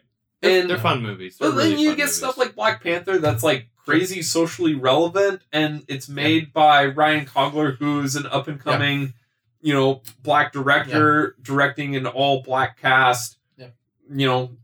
And the truth. fantastic film. The truth of the matter is, I'm glad you brought these movies up because I would. And now we have some. because the fact of the matter is, at least in Hollywood speaking, like the Marvel universe was a big thing about these last 10 years. So I mean, Most important you can't movie thing this decade. can't not Acknowledge it at all. acknowledge its existence and its popularity in our country. I mean in other countries In the too, world. but No, no, right, trust yeah, me. absolutely. Trust Country. me, when I was in China, Yes. the discussion of Captain America and Iron Man was very high. Yeah. In fact, I saw it everywhere, and I also Yeah. saw that anytime we would talk about movies, any relation to America, Mhm. that's one of the things they'd bring up. Sure. How would they talk about Captain America? They liked Captain America quite a bit, but I don't know fully if they understood the context of what they enjoyed. Does that make sense? yeah. So I don't think they fully understood. Other That- than maybe it was a big piece of popcorn entertainment for them. Right. Well, let me explain it another way. So like it's not super. Well, I've had alcohol. It's We all not. have. Yeah. It's not super unknown. Our shows gradually get worse. I That's mean, great. I mean, I love the episode themselves. As, Oh, I as see. the more we drink, the more it gets a little muddled. I say better. Maybe I better. think it's better. Maybe better. I misspoke. I'm sorry, everyone. But I think it's a pretty common knowledge that there are some forgery when it comes to some brands in China, and it's gotten better since like the 1990s. But one thing that I saw plenty of times over there was the misspelling of many brands and different things Okay. that they were wearing, English words and whatnot. And I will say, I don't think that some of the people who were wearing this were fully aware of what they were wearing. Mhm. It was aesthetically cool. Yeah. Right. So for instance, I had a conversation about KFC because KFC is really big over there. It's a little bit more expensive for them because it's an import. But on top of the fact that, like, obviously in America, like KFC, we don't. Right. It's not really that popular anymore. Take it or leave it, Right. If you're driving by one and you need some food really bad. There it is. But it's not really, just a bucket of chicken. Yeah, sometimes I crave a bucket of chicken. I crave Popeyes more, I guess. Yeah, I like That's all Popeyes I'm more. saying. Yeah. But my point is that I asked them if they knew what KFC, what it was, what it meant. And they didn't know, nobody knew. And then I asked other people that, and then I'm like, okay, well, it actually means Kentucky Fried Chicken. And then, like, Kentucky is a state in the United States. And then, like, here's Colonel Sanders, here's this person. Like, Right. you see his face, Mhm. you recognize the symbol, but you really don't understand the significance of what that Sure. stands for. And I think it's the same thing going back to what we were talking about earlier that I forgot. Captain America. Captain America. Yeah, so the idea of Captain America, I don't think they fully understand because they're not from America. Yeah, I know that Marvel movies are popular worldwide, and I know China's the biggest film market outside of the U.S. Mhm. But when you say Captain America, is popular over there, I find that interesting because it is such a, he's fighting for the baby boomer ideal of what democracy is supposed to be. Right. We don't need to talk about, if that's lost or not, and, Sure. But yeah, whatnot. What his significance? He was created as propaganda to get people to buy war bonds and fight the Japanese and Hitler. So I don't know. I find that interesting that he'd be popular overseas. Oh yeah, very popular. So yeah, bringing up Avengers it's really that was a good move, and I think it's a good choice. Very nice pick. All right, Nathan, you're number 4. All right, this is where I cheat. All right, very nice. Hey, I'm- you know what? We're all gonna have a cheat on this episode. So In fact, I feel bad that it's number 4. Like I said, I'm going to repeat it every time, but I really don't like to put any order to these ones in particular. But I will say there's a 3-way tie for me okay, for these movies because I'm in love with this director and I cannot wait to see the production that's about to happen in 2 parts. okay. Can you understand? You know where I'm going with I this? think I do. Denis Villeneuve. Yes. Mm. Yes. The 3 movies I'm talking about are Blade Runner 2049, Arrival, and Prisoners. I went back in time. Very nice. Very But nice. those 3 Yeah. films, plus Sicario, are movies that are just so fascinating for me. Mhm. I can talk about each one of them in a different way, but I guess I'll lead it with Blade Runner.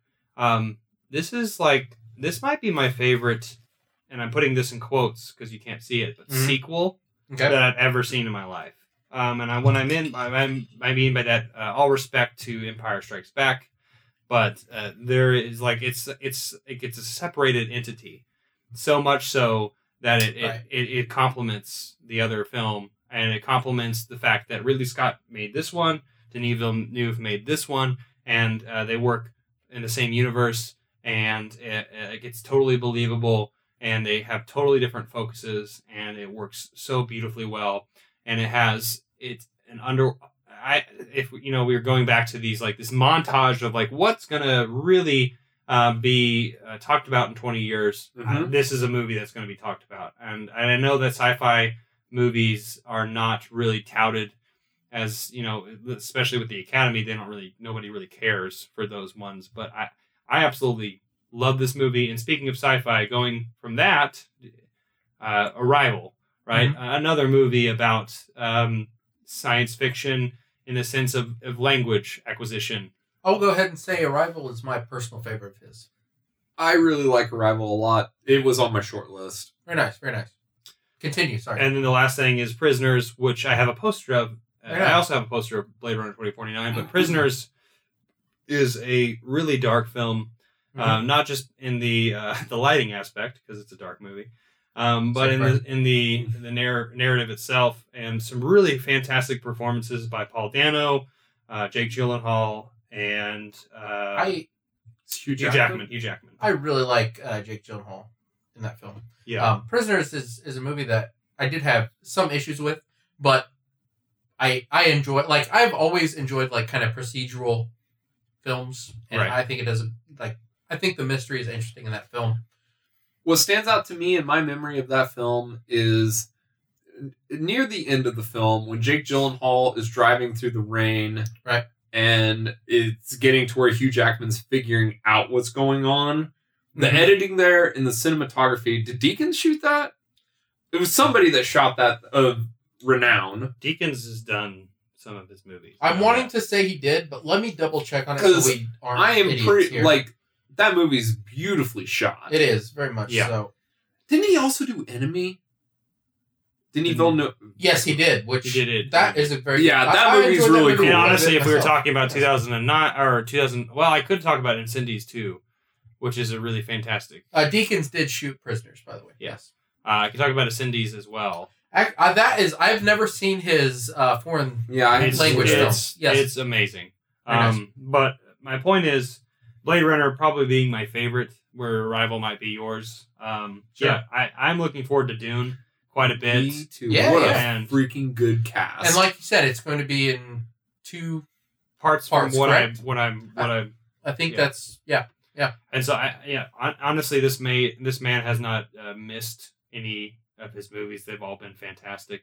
Kind of like we mentioned a little earlier with Paul Thomas Anderson.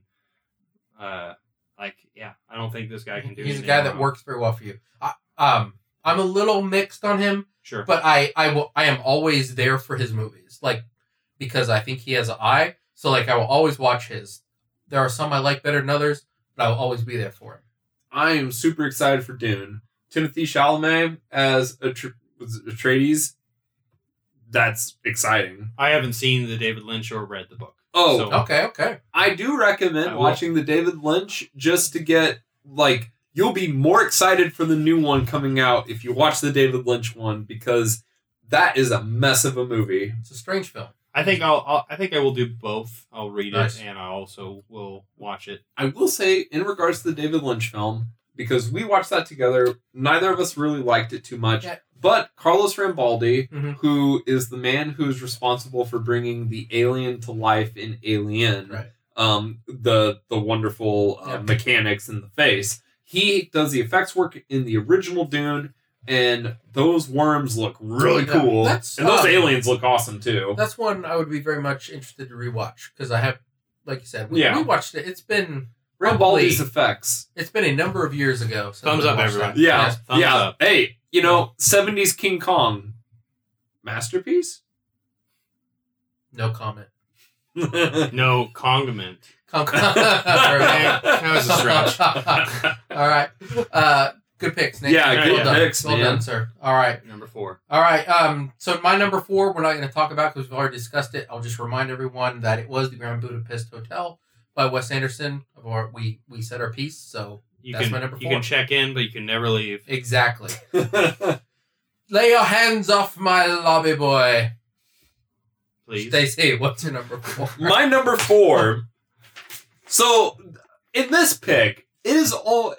You know how I talked about a bunch of like foreign action films made my short list. Uh-oh. This is I can see where this is going, maybe. This is my top. It's not my favorite at any given time because any of these could be my favorite, but I feel like this film represents where this went and like where it came from. Where'd you come from? Where'd you go? Where do you come from, Cotton Eye Joe? I feel like this film is very influential on current action films, especially the John Wick series. This movie is The Raid, I knew it. 2011, Gareth Evans. So this movie is awesome. There's not much story here. And I know, Nolan, you don't like this movie, but The Raid 2, I also love equally.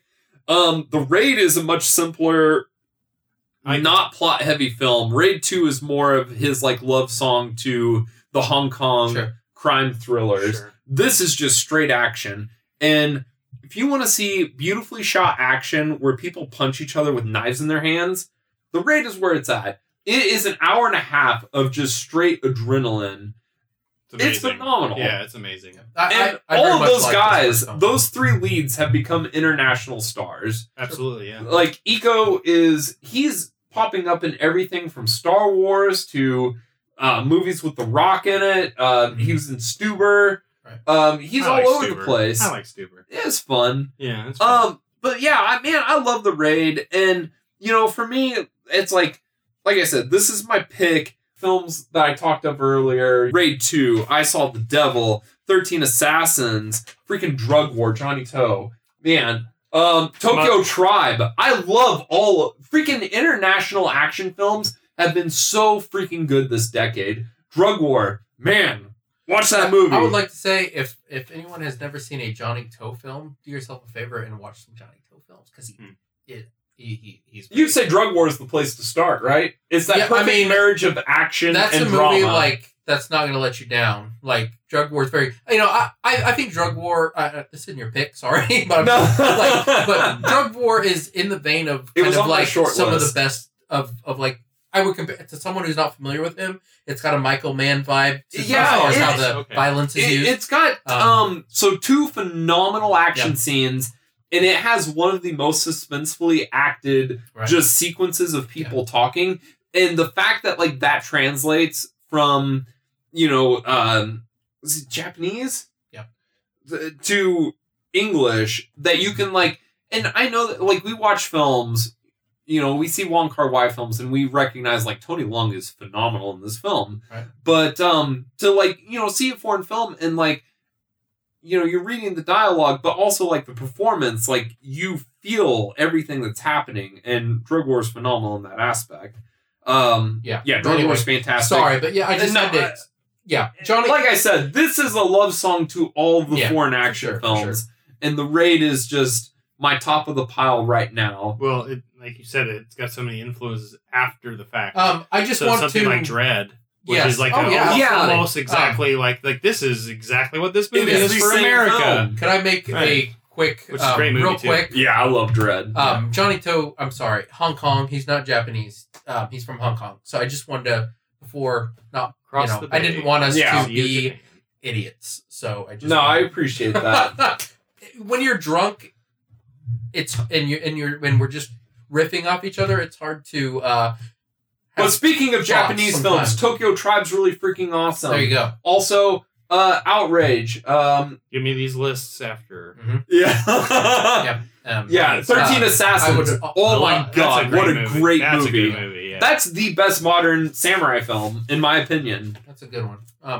It's so good. Yeah. Freaking Assassin. That movie is awesome. Yeah, Shadow from this year. Shadow's so phenomenal. We're just shouting out movies here, and I love it. It.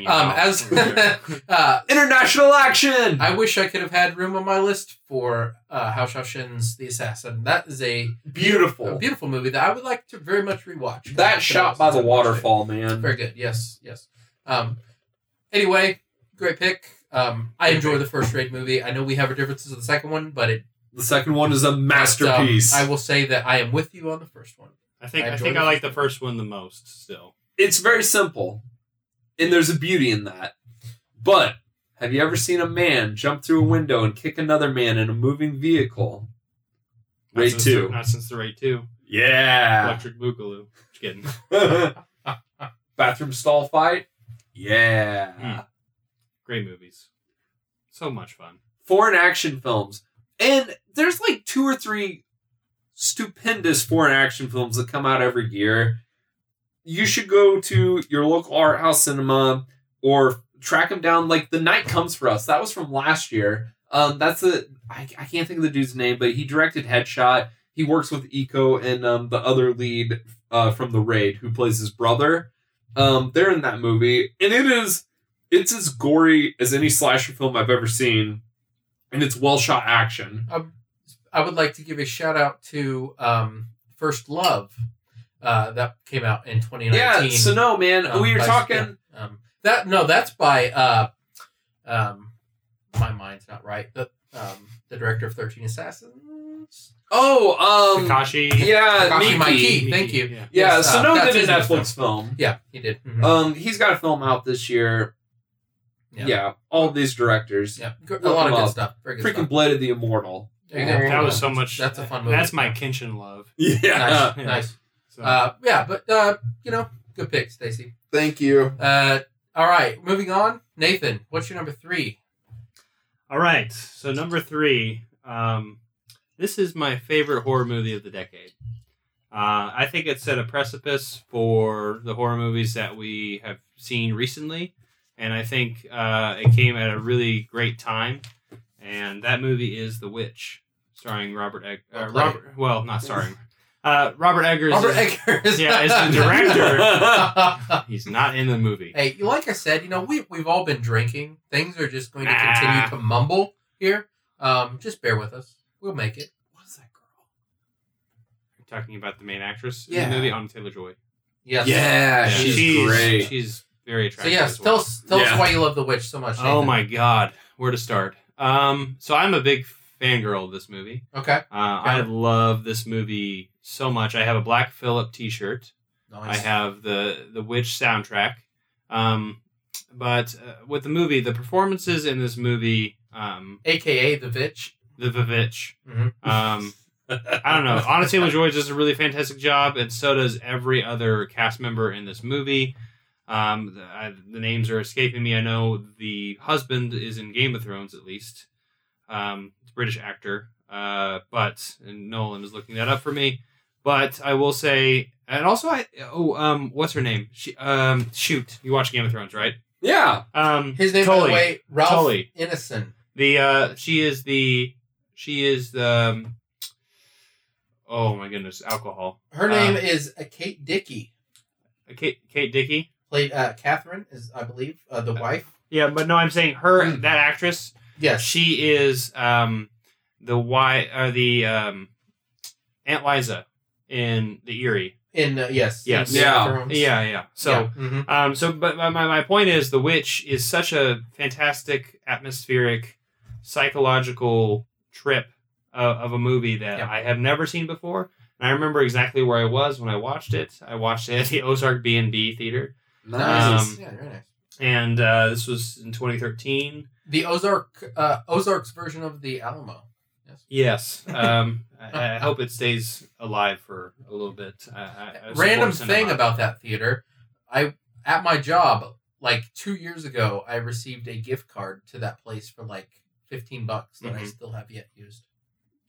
Just a random. It's hope- not that far of a drive. It's 10 minutes. That's true. I've Yeah, never been there. Well, we get I've never gone to that we get theater. spoiled with like Moxie and Alamo. So. I am so sorry to interrupt you. I just No. wanted to throw that out there. But anyway, The Witch, yeah, I think it's kind of set up this new age of horror films that we see now. And for better or for worse, there's a lot of people who are detractors of these movies. But I think it really opens up the door for people who aren't into horror movies. Or maybe they're more into maybe art house or like dramas or films that really you wouldn't originally think as horror movies. But like... Right. You know, and it tackles things that are both real and imagined, right? Mhm. And those real imaginers like anxiety or mental health, like in Hereditary, mixed with like faith, and then like this, like sins Mhm. in The Witch, right? And where that leads in the movie itself. There's so many really fantastic things about this movie, and it's never escaped my mind. And I love this movie. I love the movie as well. I don't. Do you have horror movies in your tops? No, but I like this movie quite a bit. Can we have a greater conversation shortly Sure. about the decade in horror? Yeah. This has been a great decade It's for been a horror damn films. Damn Yes. good decade. for So horror. you have all the A24 stuff coming out, Right. Which is fantastic, and you get all these new auteurs, Eggers and Ari Aster. Ari Aster. Also, the new director, Treadward Schultz, Mhm. right? It Follows. Yeah, Or no. He Not did It Follows. Comes at Night. It Comes at Yeah. Night, and now Hansel and Gretel just came out, which I Yes. haven't seen yet. he also did Blackcoat's Daughter. Did you do that? I think so. Hold yeah, on. I Hold really- on. yeah. We're getting Yeah. muddled here. Time out. Time. Did you call an official timeout? Yeah. We got Trevor names. Schultz just did the one. He did He Comes at Night. It Comes at Night, And now- Blackcoat's Daughter, and Hansel and Gretel Hansel are and Gretel are by a director. different director. Let me find that director real quick. I know the Hansel and Gretel director. No, did no, no. Blackcoat's Daughter. No. Treadward Schultz is the one who did Waves. Yes, he I'm did thinking Waves. of something different. You're right. Yeah, Oz Perkins. Oz Yeah. Perkins. Thank you. Okay. Oz Perkins did Blackcoat's Daughter and the new Hansel Greta and Gretel. and Hansel. Yeah. But talking about like horror, even like mainstream horror. So you have Jordan Peele has shown up as Oh a my horror goodness. director, Yeah. and he's doing stuff for major studios. Blumhouse has come out as like this production house. Conjuring, I think, is one of the best films of the decade. Yeah, it would it's- make my short list. Yeah, it's good. That is, I know you personally don't get freaked out or scared that Yeah. much. I will say for me personally, The Conjuring is the last movie that terrified the hell out of me. And I think what's cool about these films is they really are going back to a style from the late 60s and 70s, where horror was there was so much of it. And we say like horror goes away, but that never happens. There's always so much horror films. Sure, absolutely. It's just discovering them. This was more. It's more ethereal now. Yeah. And it's more of like this dread that you can feel. So it's like the Nosferatu remake, Yeah. right? During the 70s. Yeah. Or was it 70s? Yeah, it's 70s. And then Werner Herzog. also like if you see like for instance, talking about Luca Guadagnino, Suspiria is another movie that which I was personally a big fan of. I love that movie. Yeah, I did not like it. Real quick, That's just me. as we mentioned, It Follows. We didn't say that director, David Robert Mitchell. Didn't it Yeah. 2009 though? What's that? 2009. That was 2014. Did Yes. he follow that up with Under the Silver Lake? Is that the same I still, filmmaker? Yeah. still haven't seen Went a it. completely okay. different direction. Yes. But then you got like major like franchises getting rebooted, like Halloween. I know that like David Gordon Green, he's sort of an art house director. I know he's done some stoner comedies and stuff. It's a but fun movie. I like the new Yeah. Halloween. I know I you do don't too. like it too much, but we're getting like follow-ups on these series or like different takes. I will say we can agree that it's better than what the franchise has done for a little while. Right. It's very pretty in that freaking tracking shot. Sure. Yeah, it's been an interesting year, I think, or interesting decade for horror, and You got good stuff like You're Next, The Guest. sure. Hounds Those are of fun Love. movies. Yeah, Yeah. Invitation. The Invitation. That's a Evil movie Dead that, remake?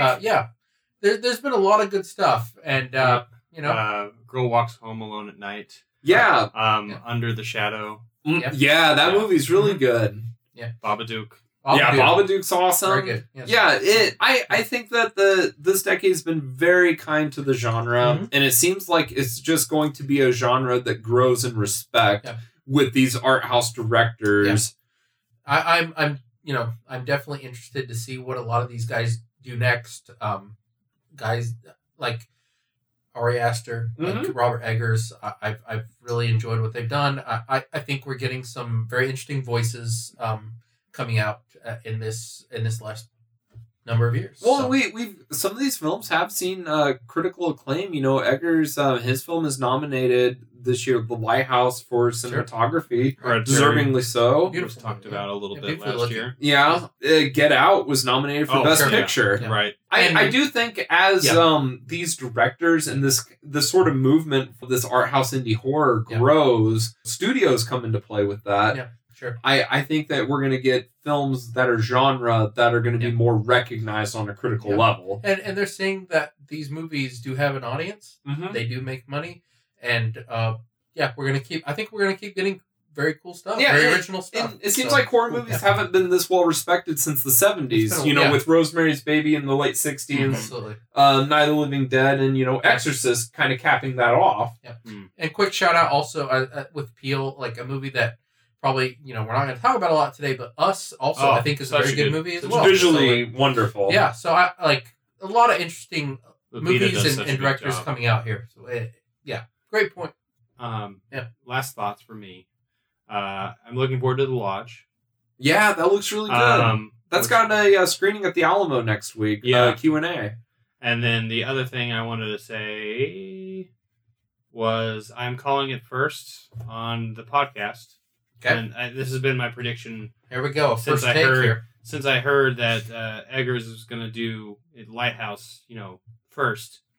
I'm thinking that the 100th year anniversary for Nosferatu Mm-hmm. will be pioneered by him because I think he will direct the next Nosferatu, and I think he will direct it in the fashion of The the original. original. And I say that because I know that before The Lighthouse came, there was rumors that he might direct a Nosferatu film, and he's That would be excellent. and so he kind of I think he shelved it, but I don't exactly know. But I'm thinking 100 years from now, I think Nosferatu was 1922, Yes. and so I'm thinking in two years from now that movie's going to come out. It's going to do a follow-up for and it's going to be Nosferatu. from him. Everyone who's listening, if Nathan gets this right, Calls a shot. props to you, sir, if this happens. Sink my fangs in Hey, that we'll one. still be podcasting, so Nice. we're gonna come on and do a show about it. We'll be here. Okay. All right, Nolan. 3. All right. So, number 3. This is my only tie of my top 5 here. Okay. So I've got 2 films here. These are both directed by Martin. But I'm starting to get a little torn here. I'm sorry, everyone. These are 2 films directed by Martin Scorsese: Silence and The Wolf of Wall Street. I think Martin Scorsese's had a hell of a decade. He hasn't made a bad film for me. Like, I know I've talked earlier about Irishman, these 2 movies, and along with something like Hugo, and then the Leonardo DiCaprio movie where he's lost his mind a little. Shutter Island? Shutter Island. Thank Oh, you. yeah, Not all yeah. there. I enjoy all those movies. For me, these are his 2 best movies of the decade. Mhm. They're also very different in their style and approaches, which Marty can do. The Wolf of Wall Street reminds me of his, like Marty's getting up there in age, but like for me, this is a movie that has so much Youth to it. youth, so much Yeah. excitement, so much energy. Chutzpah. Very good. It's a movie that like I haven't rewatched it, but I remember having such a reaction to it that makes me laugh very You much. could pop it in anytime. Yeah, Oh, like it's so good. it's a movie. Both of these movies I can't wait to rewatch. But The Wolf of Wall Street is just so energetic. And then when you look at Silence, differing to that, it's a very meditative film. It's very much an experience of what you believe is up to you. But like, you know, for me, it was very much a faith-oriented film about, you know, how far are you willing to go for what you believe in, that sort of thing. People look at it as kind of like an end of like a certain thing of a faith trilogy for him with The Last Temptation of Christ and Kundun. But it's a movie that greatly affected me. And what's great about Marty is he can have these different approaches to film, and they both work at an extremely high level for me. So I love them both so much. Is Andrew Garfield the most underrated actor of the decade? Like, I think people Sure, think sure. that maybe he's not too good because of the Spider-Man movies, but like Silence Right. and Hacksaw Social Ridge. Network. And Hacksaw Ridge. Yeah, Hacksaw Ridge. Which was He's good in the movie. I think Andrew's a very underrated actor. I agree with you. And, you know, he's very good in the movie. He's great. I personally also, I love Liam Neeson in that movie. Liam Neeson's very good. I always get up for Qui-Gon Jinn. Yeah, absolutely. Adam Driver. Adam Driver is very good in that movie. He's one of the best working actors right Yeah, now. He is doing such great work right like now. between like yeah. Star Wars and his indie films. Yes. So, I mean, Patterson. for me personally, Marty is on a great role, which is like such... It's really encouraging to think of someone at his age, and he's still like... For me, he had 3 movies in my top 10, which is weird. I think it's hard to fathom that like someone is... His age is still making masterpieces. The guy who in my made Taxi opinion. Driver in '75. Right. And I hope he can keep it up for as long as he can. Oh, I'm sure he can. You know? I mean, as long as he's interested. Yeah. Wolf of Wall Street has an energy to it that is... And it's funny because we'll talk about a movie later about an old man making a film with energy. There you go. But, spoilers. But, yeah, Wolf of Wall Street has more energy and just wackiness than most comedies do from the decade. It had me... It's highly entertaining and rewatchable. There are Yeah. moments in that film that have me BD. rolling. Yeah. The Quaalude energy. scene in particular is Oh. like some of the best physical comedy I've seen in quite some time. That movie, Leonardo DiCaprio is on top level in that He's film. great. Jonah Hill's great. Jonah Hill's very good in that movie. Like, you know, obviously, like for me, these are masterpieces, so I don't have a lot of negativity to say on them. So like, I love them. Margot Robbie. Margot Robbie's great. I think that was the really the first time that Jonah Hill like kind of got reevaluated. Moneyball. Oh yeah, that's True, right. true. That Yeah, came first, that came Moneyball, first, which is yeah. a great film. Yeah, it's but a great yeah, movie. he was still Still Not the to fat, be- funny guy. Yeah, right? not to be unsensitive, but he was Fat Jonah still in Moneyball, but he was serious actor. Right. Sure, yeah. Mhm. And I think he was nominated for Moneyball. Was he Yeah. nominated for Wolf? That I can't remember. And now he made mid-90s, which was awesome. I haven't seen that I one didn't see yet. that movie either. Oh, you I have? should check that one out. That's super cool. Nathan, any thoughts on Silence or Wolf of Wall Street?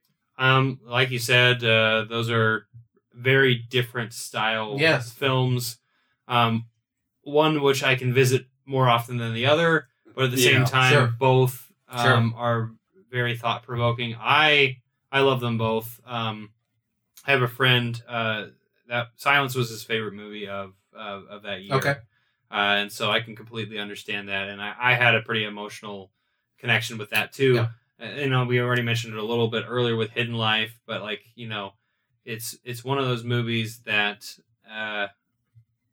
it made me think of going back to Last Temptation of Christ as well. It's a mature Scorsese where like he's tackling this issue again in a different context, but at the same time looking at it from the angle of this. Right. It's something I think he's continued to look at a lot through his career, because he's been openly critical, adamant about his struggle of faith that he's had. He's Right. claimed that he's a lapsed Catholic, and it's something that I find with him is like when he explores those subjects, I think he does it very well. I know that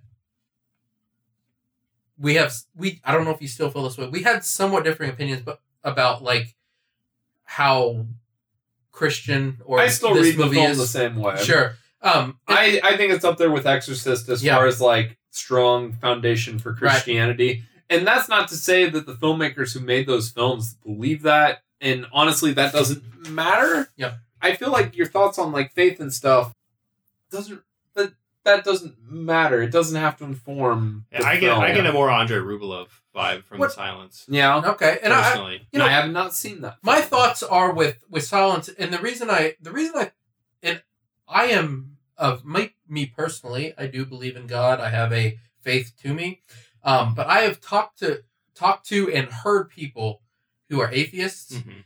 and they had a strong reaction to that film. So, like, what I take away from that film, even though I have a different thought than them, is that, and you can expand on this on your thoughts, Sure. but what their opinion was is kind of like with I talked about with Hidden Life is what you believe in or what your stance is. Be strong in that stance. Right. I'm an agnostic myself.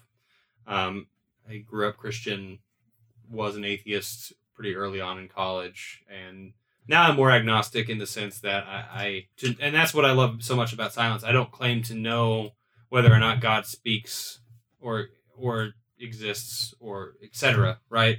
And so that fact that humans will do what humans do regardless, and cultures will do different things based on that unknown, on top of the fact that these things are cruel in the eyes of us, right? But we don't know what the plan is overall. I think it's something that will always pervade our thoughts, and I think that's what made Silence so interesting for me. And I loved it because I've always had that struggle of faith myself, Sure. and so I can understand Scorsese's struggle, myself. I don't want to get too in depth on my personal stuff because it's probably more reflective of like First Reformed. It's probably more on how I think about things. So it's a deep, dark hole of just awfulness. I do think in Silence, I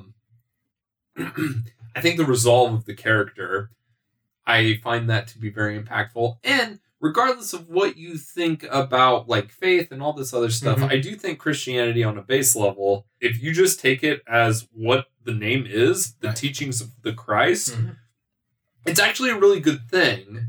It's just that we put all of our stupid stuff in that and kind of pervert it. But there are movies that get that message across, like the purity of it. And while, it's hard to say how pure things are in Silence because, you are dealing with imperialism and all this other nonsense. the fact that the character keeps his faith throughout all of his trials, you could see it almost as like similar to the story of Job, being challenged with his faith. And I do think that the film, as a work of exploring faith, is as powerful as something like The Exorcist, which I think is the greatest Christian film ever made. Also, something like, and I know people probably shown this film now because of the filmmaker, but Dogma, I think, is actually a profound work of art. I love Dogma. In regards to Christianity. I don't shit on Smith. Also, like, Last Temptation of Christ is also, like, from the same filmmaker. And this is a film I just discovered this year, or I guess last year by the time of this recording. I think it is interesting that, somebody who does say that he is a lapsed Catholic, I find it interesting that he is exploring these themes of like Christianity and what that means. And in Last Temptation of Christ, he explores the life of the Christ as man, what that means. And I don't know. I find that Silence is a great companion piece for that. Yeah, I know me it's too. a remake of a film, Right. which I have not seen the original film, but I do think that this film on its own, it stands as, tall as Last Temptation, which is an important film, for the time when it came out. Real quick, a remake of the Shinoda film from 1971. Okay. And this was last thing I'll say, this was a passion project for Marty, something he'd been wanting to make for quite some time. Yeah, I And heard. finally he was able to make it. So So we were talking about rewatchables out of those two films. You Yeah. were talking about Silence because you love to see foreigners crucified in the ocean And to how? drown, right? I'm an awful person. Repent. Nah, we just kidding. We love drugs and Margot Robbie and all that other good stuff. Cocaine forever. Coach Kyle Chandler. Quaaludes. Quaaludes. Quaaludes forever. Sorry. Yes. May they always pop in your belly. Yes, please. In a latent effect. Thank you. You love how with his films, when he deals with crime and shit, that like there's always that criticism of him glorifying that lifestyle. It's like, did you watch the movie? Yeah.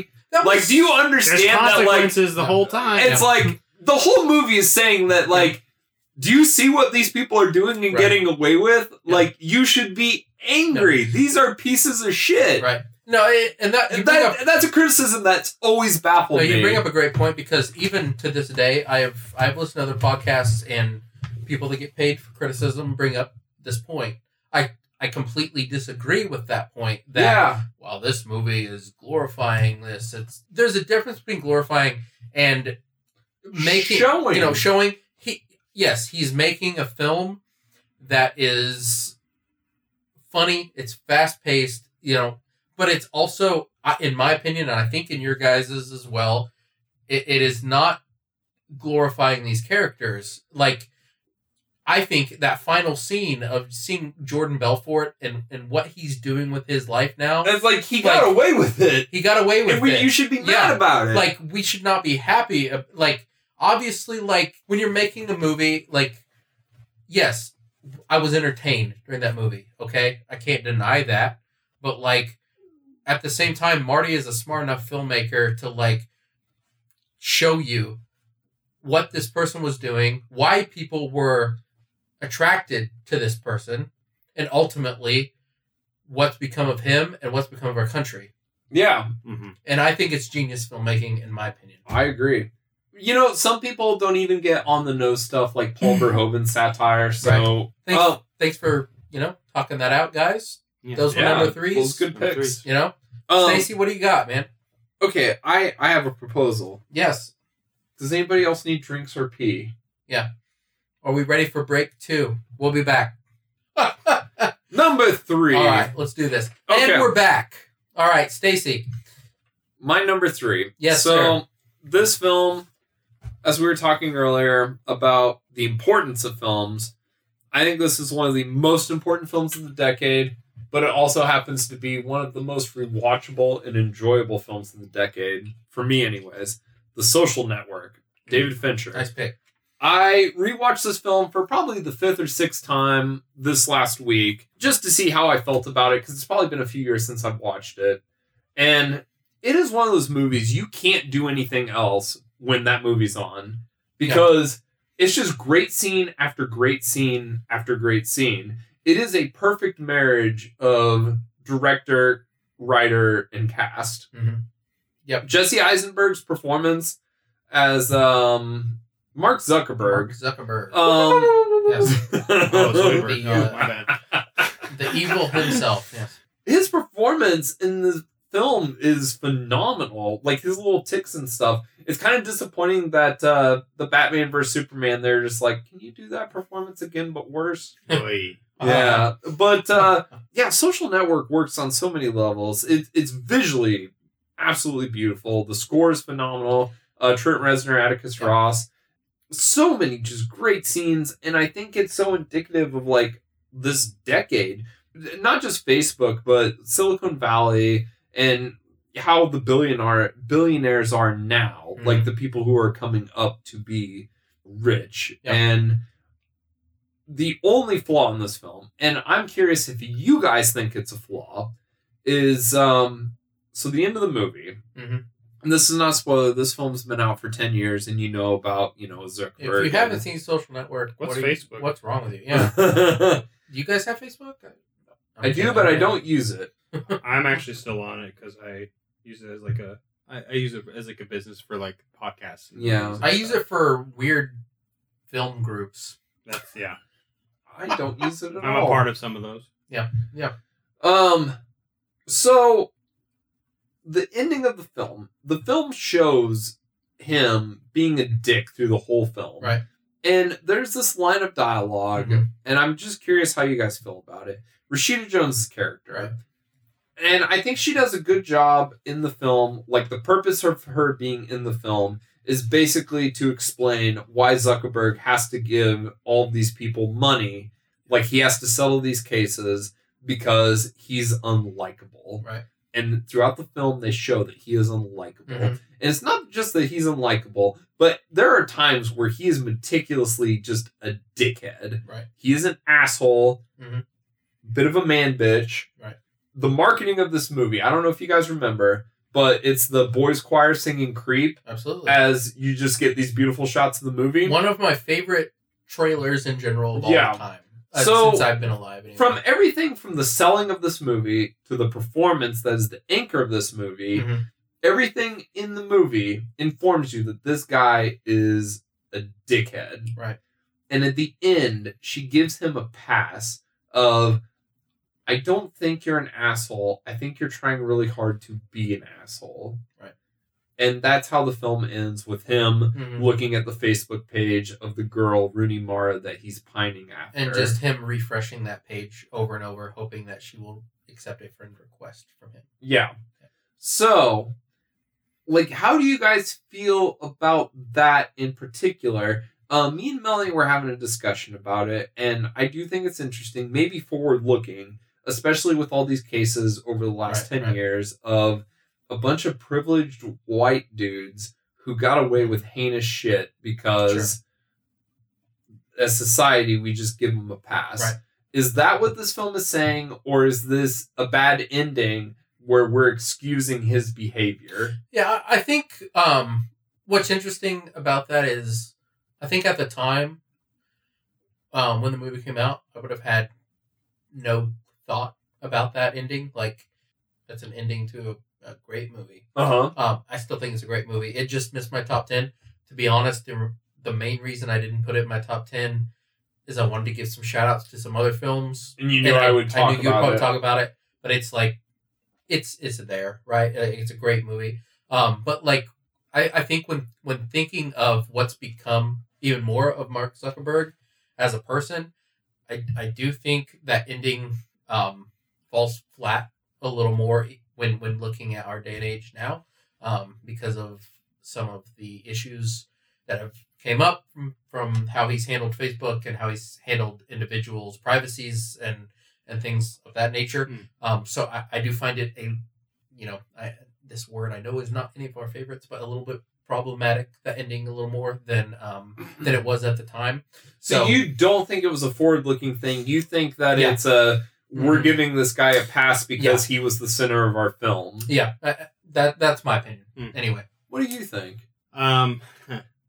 So the thing is, I've actually disliked this film longer than I've liked it. Oh wow! Okay, I like this. This is one of the films that I hate this person, right? And I did not like this performance. I mean, like, it's not like not the performance itself. It's just like the movie.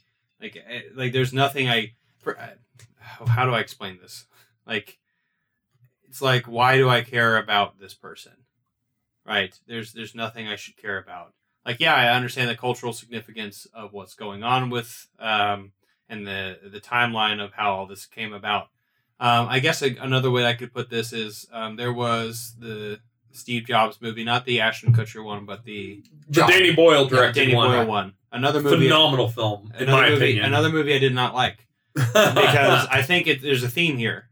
These are both of these movies portray these people as like dicks, Mm-hmm. and now the varying levels of who's a dick for different reasons or for whatever. I guess that might be my one like disconnect with like what's going on in the world today. Whereas, you know, I know all of us are of similar age. You're both a little older than me, but at the same time, Facebook did not affect us the way it affects people now. Right. And it did not affect.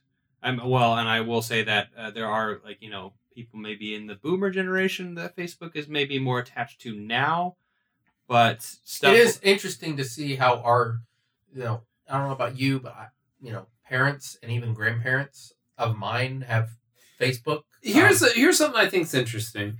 So when I first got a Facebook account, it was in college, like near the beginning, like when I moved away for the first time.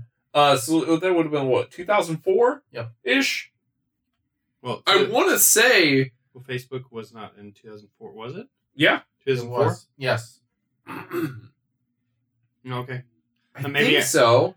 Didn't he invent it in like 2003, 2002?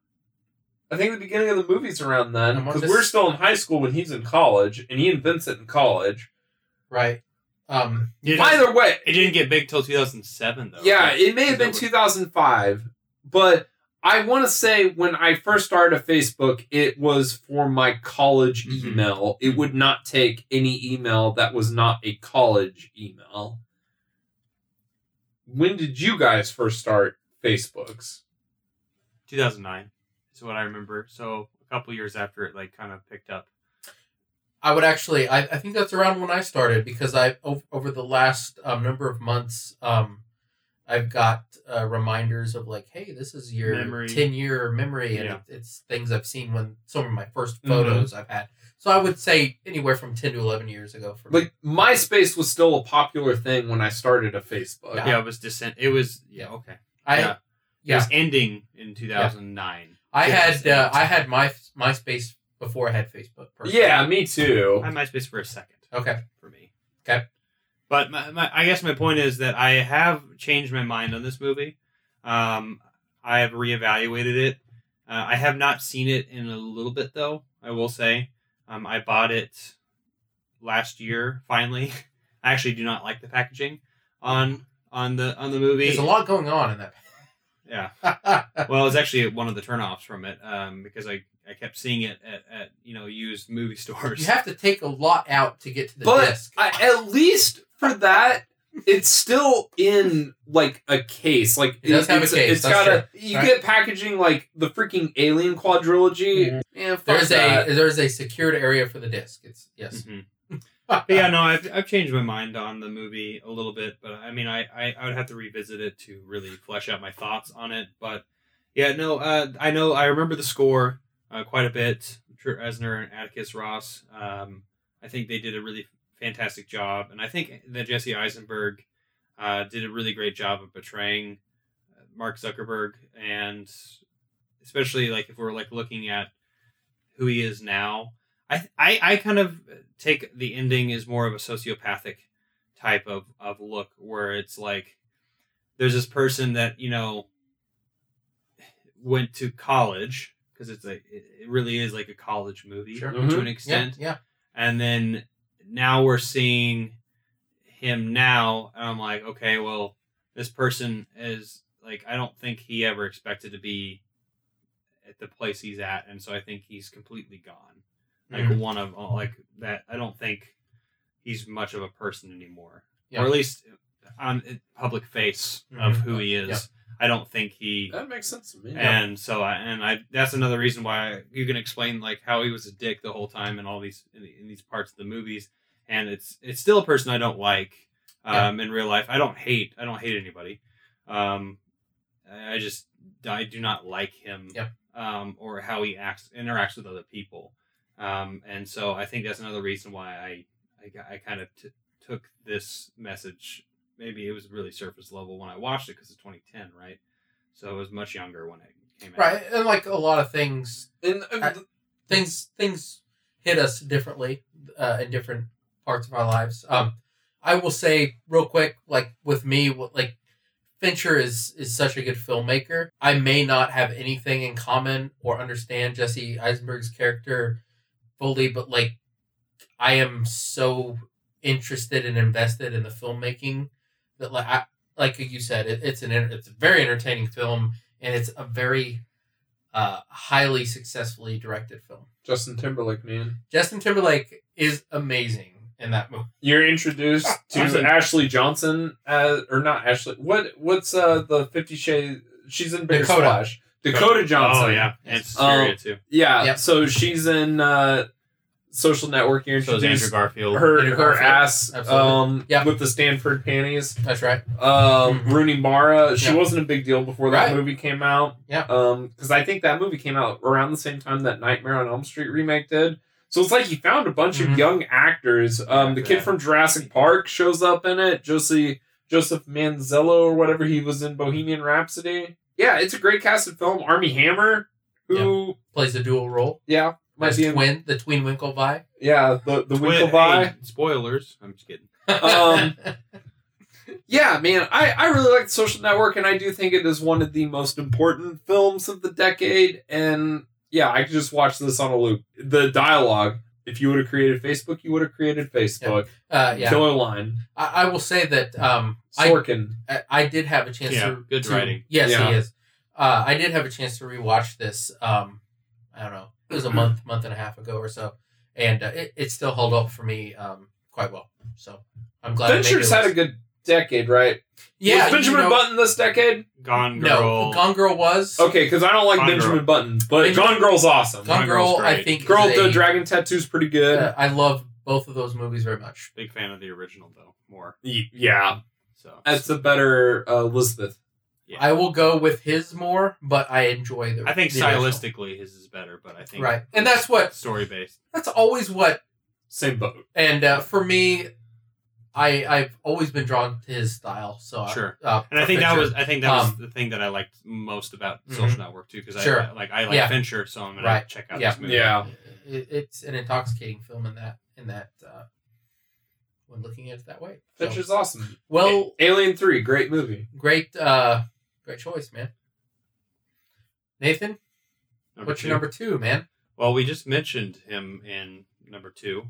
At least one half of the characters in this movie. Think you know where I'm going. Number 2 is Call Me by Your Name by Luca Guadagnino, Armie Hammer, and Timothy Chalamet. Yes. This movie and book, I've read the book as well. Okay. Is fucking amazing.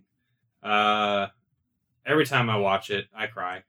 Every single time. I mean, and I've shown this movie to so many people, because not really this. I don't really want to go into depth with but the people I've dated in the past, I've shown this movie. I know this is not a very. It's pretty recent, but I mean. Sure. In the last few years, it's always elicited an emotional response to me. It's a fantastic summer love story, and I feel like it's highly relatable, especially with people who've had relationships where they have something that they can't have, and it shows that unfolding. Really fantastic performances, especially help me out with the dad. Michael Scholl. Schulberg. Yeah, He's A in- Simple Man. Yeah, Simple Man. Yeah, he's also in a really great. He's also in Shape of Water, and he's in one more movie of that year, which is insane. Yeah, He just he's quite He was prolific. in A Serious Man, correct? Yeah, Yes. He was in 3 movies that year. Stuhlbarg. Michael Stuhlbarg. he was in Mhm. 3 movies that year, which Like- is insane. Yes. He was in Shape. Shape of Water, Call Me by Your Name. and he was in The Post, or is that after? I'm sorry. Post the same year, and is that Doctor Strange? That's that year too. Yeah. And Arrival. Arrival. That's what I was thinking. Those are all around the same time. Well, maybe. Anyway, my point is that his monologues are really great. And well, there's that, which is like, yeah, there's just so many amazing moments of this movie, and I know that some other people said they might want to mention it, right? Yeah. So is this on your list? It did not make my 10, but I love this movie. You're a So, dickhead. This I is am my her number trash. 2 as well. Okay, Oh, great. very nice. I absolutely love this movie. I think it's the best love story of the decade. Yeah. And yeah. So our cinematic experience with watching this film, I'm sorry I called you a dickhead. That was insensitive of me. You He's dickhead.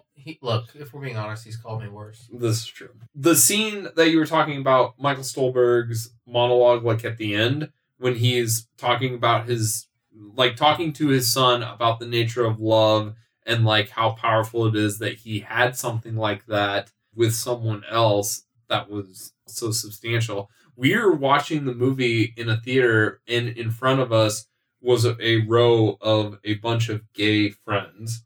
And these were older men in their probably 50s or 60s, you'd Yeah, say? yeah.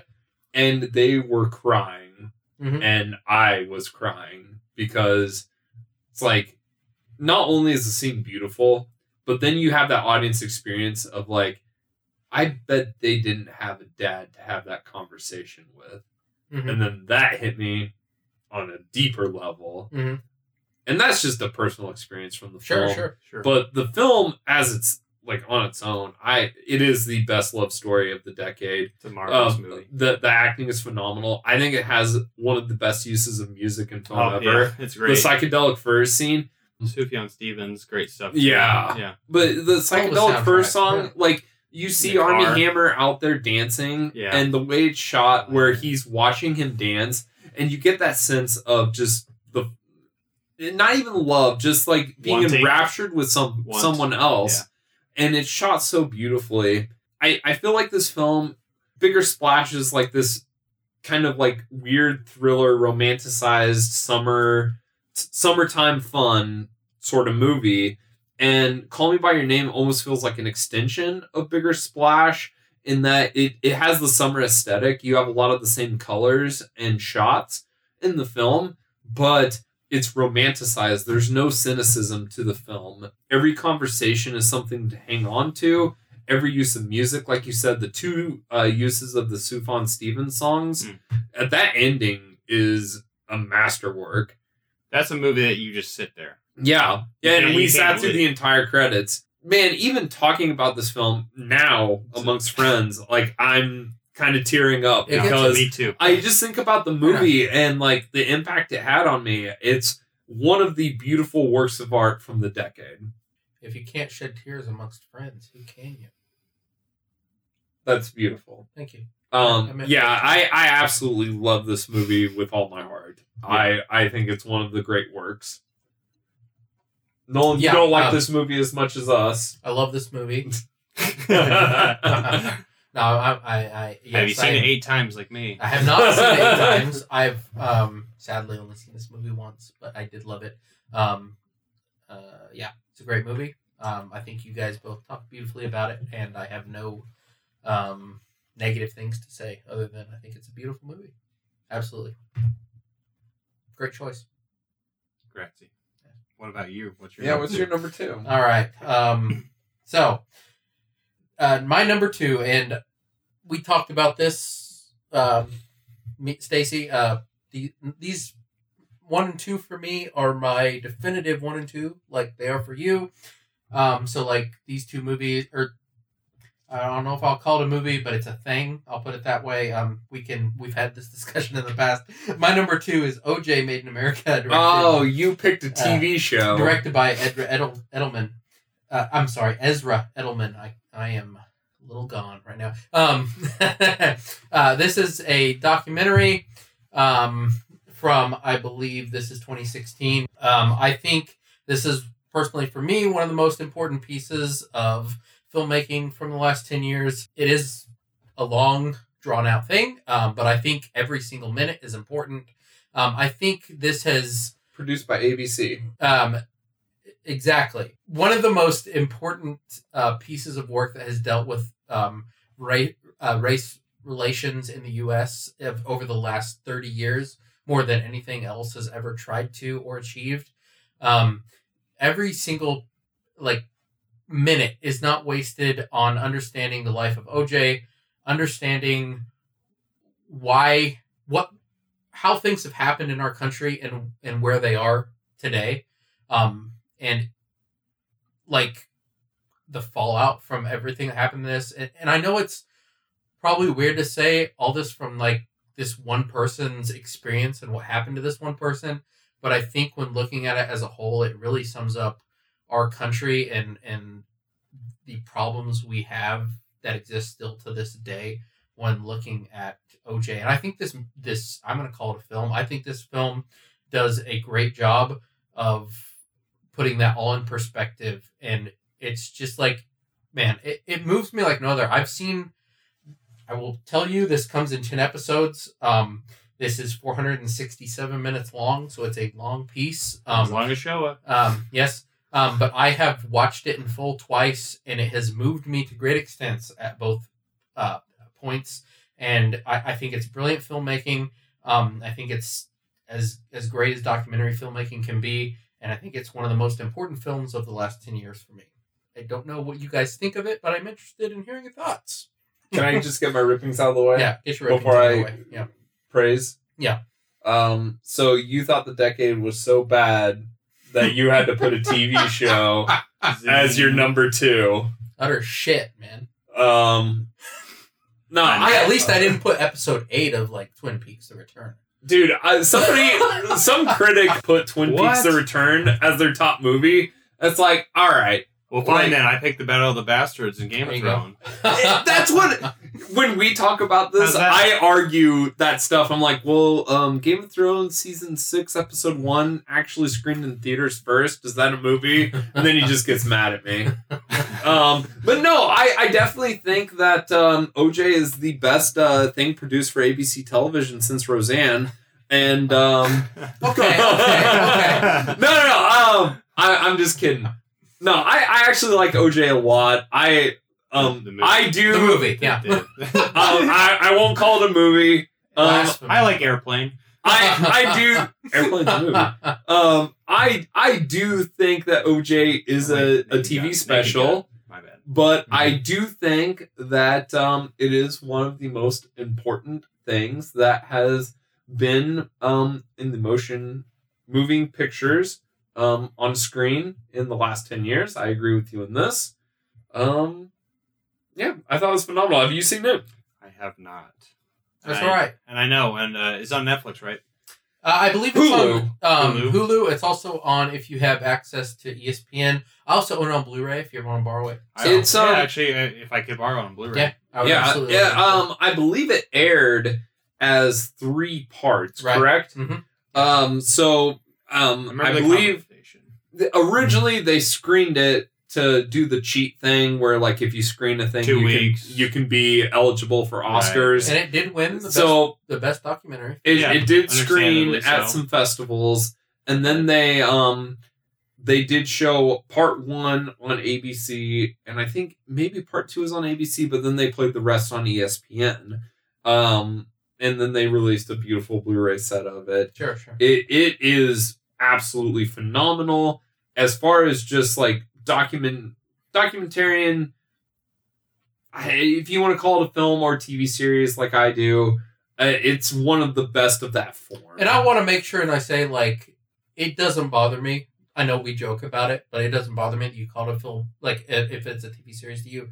what's important to me is the impact of it. Mhm. Right. And to me, I think it's so important that in my opinion, I feel like every person in our country should watch it. I don't know if it will change you, but I think it's important. It's a cultural importance that I think that you should watch it to at least try to understand why we're in the situation we are in today. That's just Sure. my Yeah. personal opinion. I think that's why it's of such importance to me. And I'll be honest, like, I know, like, I don't know if this is the right thing to say or not, but like, I find it highly entertaining. Like, even though you're looking at, like, obviously, like, someone was murdered in this Disgusting situation, acts. like, awful things, like, it's also, like I've said before, I've always been interested in procedurals, but, like, Instead of entertaining, would you say engrossing? engrossing, sure. I think that's Fascinating, engrossing. I think that's a better way to look at it. Absolutely. But I don't mean to say that as like I'm not trying to be a gross person. I'm just saying, like, I am. It's something that interests me, and I find it highly watchable. And and I'm engrossed by Just everything that's happening. for a comparative, like to make it simplified, like I think Silence of the Lambs is one of the most rewatchable movies, Mhm. but it is because Mhm. it's engrossing. You're not Right. like, it is entertaining, but it's not like you're getting off on what Buffalo Sure. Bill is Absolutely. doing. Yeah. No. You know, Yeah, like, it's not that type of when I angry. watch the thing, like when I watch it, like, obviously, like, it's disgusting because of like he got off on something that I think He was guilty. he was for. guilty of, right? And then, If I like, did. obviously he ends up being such a You're right about complete they like he ends up Yeah. being a complete moron. covered that. Yeah, to where he ends up going to jail anyway Yeah. for a certain period of time. But, like, yeah, absolutely, I agree with what you said there. Yeah, so just talking about the form itself, Yeah. I do think this is exemplary of documentary filmmaking or television Mhm. making Right. of the time. But speaking of other things, and I think that we Mhm. can agree, like, active killing Right. is something that hits a similar That note. is- it's smaller in scope, Absolutely. That's a film that I wish Again, more I had- room I had to room talk for- to. and we've both seen the director's cut, which Uh-huh.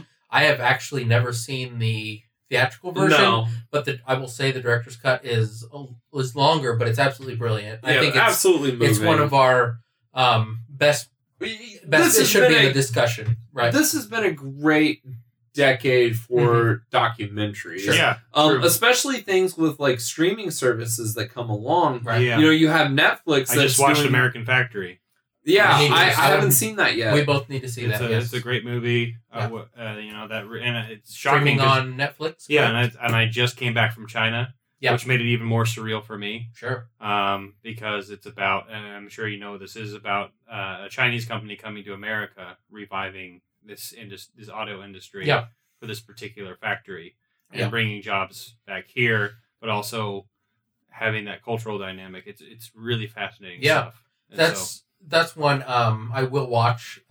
Hopefully sometime in the next week because I would like to. Get that I in. try to watch all the nominated documentaries and anything that makes an impact. You know, because Mhm. we earlier this year we watched Apollo 11, which was a big deal.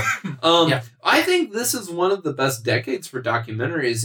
You have so many different ways for people to get their film or message across with the streaming services. You know, you have Netflix doing shows that are of this style. You know, Gotta make a murderer. yeah, making Right. a murder and something even like podcast form with Mhm. Serial. Right. That was a big thing this decade. Yeah, that was a Absolutely. big thing this decade, and I find that fascinating. Yeah. But you still get the things like you get Errol Morris. He came out Yeah. with a few films Yeah. this decade, Sure. and you know, you get more personal pieces like last year Free Solo. That was one of So I my haven't favorite seen that. I movies. still want to see that. I think it Yeah, is one of I the haven't most seen it exhilarating films. It's like watching the best set pieces from the Mission Impossible series, just the whole time. Right, But in we real can't life. talk about Yeah, documentary in also, real life. Without giving a shout out to Minding the Gap. which Yeah, also Minding the brilliant Gap from was last year. brilliant. Yeah. Or for Things like 2018, Project sorry. Nim. There's all sorts of brilliant documentaries. You know, Three Cameras.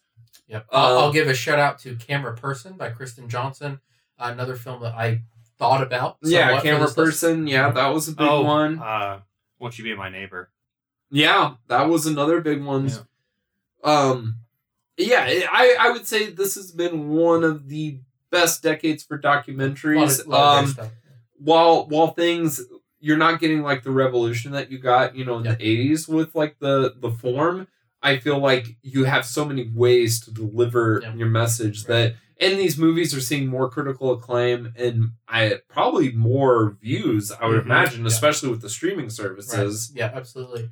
The last thing I just want to say, and I don't know if I said this before, I could care less if you think of this as a film or a TV series. It doesn't matter to me. What matters to me is I mostly, like, I love this piece of art, but I want to stress that I hope everyone can watch this if you've never seen it, because it's very easy to find access to this. And I just think it's an important just piece of and I don't care if you call it film, TV, I don't care what you call it, a piece of art that is important for us as Americans. Yes. So that's all I agree with you. So. We on number 1 now? Number 1. Because yes, your number 2 was Call Me by Your Name. All right. Are we ready for this, Nathan? Okay. A lot of pressure number here. uno. So my number 1 is a personal favorite of mine. Also, I wrote about this movie in my seminar paper when I presented it for my master's in communication. It's a movie that really hit me because a month prior to this, I had lost, I got the news that I was going to lose my job at CD Warehouse because of the record store that's actually how Nolan and I know each other. Yeah. I used to work at. This loss of a physical place. I miss that place dearly. Yeah, there's so many memories involved with that store.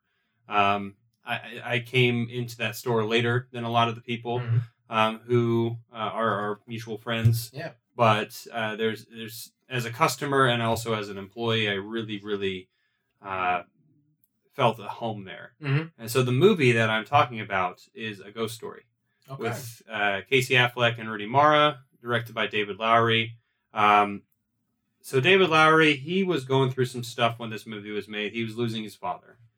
And he was prepping for that. From what I remember, the process of this film being made is they made this pretty much in secret. Nobody knew that they were making this movie. And they were making it in Texas. Rooney Mara and Casey Affleck worked together in Ain't Them Body Saints, another David Lowery picture. Right.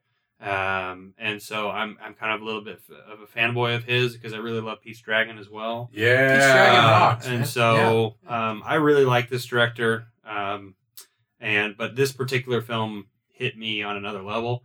It's one of those movies that I remember watching it at the Moxie, and I was by myself watching it. That's a theme of a lot of these movies is I think I really get emotionally attached when I'm alone. Okay. Especially in a place where I can remove myself from my phone or wherever I'm at and then just be enveloped by what's happening on screen. This particular film is a lot about grief, kind of shown on screen with like a pie scene. Right. In particular, that is pretty infamous, but also just really plays with temporal and spatial kind of connections with a place, a place that has memories. Like every one of us has memories of home or memories of a specific house or apartment or car or whatever object it is. We have connections to that, and we have memories attached to it. And those memories can be attached to people as well. And so this movie is a really, really cool meditation with a really goofy execution. Like, you have the setup of like, okay, this is Beetlejuice, Scooby-Doo-esque ghost with a bedsheet, right? And it's like, well, that's silly. But then you see the execution of this movie, and it's wonderful. It's a good recreation of this silly concept that we evoke with our minds, and just really see that longing and want of somebody or an entity that won't let go. On top of the fact that you see all the years pass by, right, in the movie as well, for the place in particular that Casey Affleck's ghost attaches to. And then, there's a really brilliant scene in the movie where he sees another ghost and they communicate with each other and several times. And sure, man, I don't know. It just hit me in an otherworldly kind of way. Yeah. I know that sounds really cliche, but just based on my own memories of my work, right? Like I said, I did my seminar paper on this. I did a ghost tour of each part of CD Warehouse where I worked, and I used Hegel, a German philosopher. I actually talked about the conception of Geist, talking about places, music evoking spiritual connections to memories that we attach ourselves to. So I talked about memories involved with a place and time. I was like, oh yeah, I remember that year when that music came out. It's like, oh, I remember where I was. I remember the place I was at. I remember when I listened to those lyrics. Yeah. And so I was really involved with that movie. And it meant a lot to me. So Ghost Story. That's a great pick. It's a movie I enjoyed. I'll share a small little story with that as well. Like, that movie hit me personally on an emotional level as well. Now, for a lot of people, you're probably going to laugh at this, which is fine. But I had a pie once. Hey, there you go. Yeah, the scene you talk about with as the years go by with him as a ghost still there, seeing everything pass by, right? I had a thought about that a little bit while watching the movie, because I was just like, I have lost people in my life, but this is something different. A pet, okay? Now, I know this is, sorry, Not bear funny. with me here, but I get very attached to my pets, okay? I had lost a dog, Brody was his name, a pug, and the house I used to live in with my parents, I don't live with them anymore, but at the time, we'd buried him in our backyard, and I'm gone from that place now. And again, I know this may seem dumb, but a thought about that ran through my mind while seeing that scene. And obviously, again, this is a dog. I get it. I know. But just the thought of, like, what if he's in that form? Just like thinking about all these years passing by, right? And we're gone. And it gets me, a little bummed. You shouldn't say just a dog. I prefer dogs to like 90% of the population of humans. They never let you down. That's true. Well, unless you tell them down. Right. Yeah. Or unless they poop on the floor. Poop or pee on your things, which, but humans do that too. Brody. That's true, and that's even more disappointing. I mean, I may go in the middle of the night and piss on, some of Stacy's clothes tonight if I feel the need. I don't know. I hope you don't. Dominance. Hey, it's in Cats. It's in the movie Cats. There you go. Yeah. But no, I mean, he was one of my best friends, and I think about things like that with that movie, and I had a strong emotional response to that movie. So I will say, this is a movie that, like, I liked when I watched it. I wasn't like overwhelmed with it. I was just like, yeah, that's a good movie. I'm probably never going to think about it again. But hearing your passion about it, like, makes me interested to watch it again. Like, just hearing you being passionate about it, I don't know, that hits me. Like, I think that's awesome that movie affected you in that way. Yeah. Yes, Excellently well put, Nathan. Great choice. It's my number one. Very good. Yeah. Very good. All right. I will continue the theme. This is my number one. This is a movie that also hits me emotionally, which for me doesn't happen that often. Because you're the Grinch? I have a dark... It's the Grinch. Dark soul. You're dead inside. You have a tiny little heart. Yes. My number one is, we talked about it already a little bit, but so it's kind of not a surprise here, Inside Llewyn Davis, directed by the Coen brothers. This is a movie, as we've discussed, I don't rewatch movies that often. This is a movie I usually watch about every year. For me, it is my is up there with one of my favorite Coen Brother movies. I'm not saying it's their best movie, but for me personally, it is one of my. It might be my personal favorite of theirs. It's intensely rewatchable. It is very much. Very much so. One thing I'll share on this podcast with everybody is I have dealt with anxiety and depression for a lot of my adult life. When I watched this movie,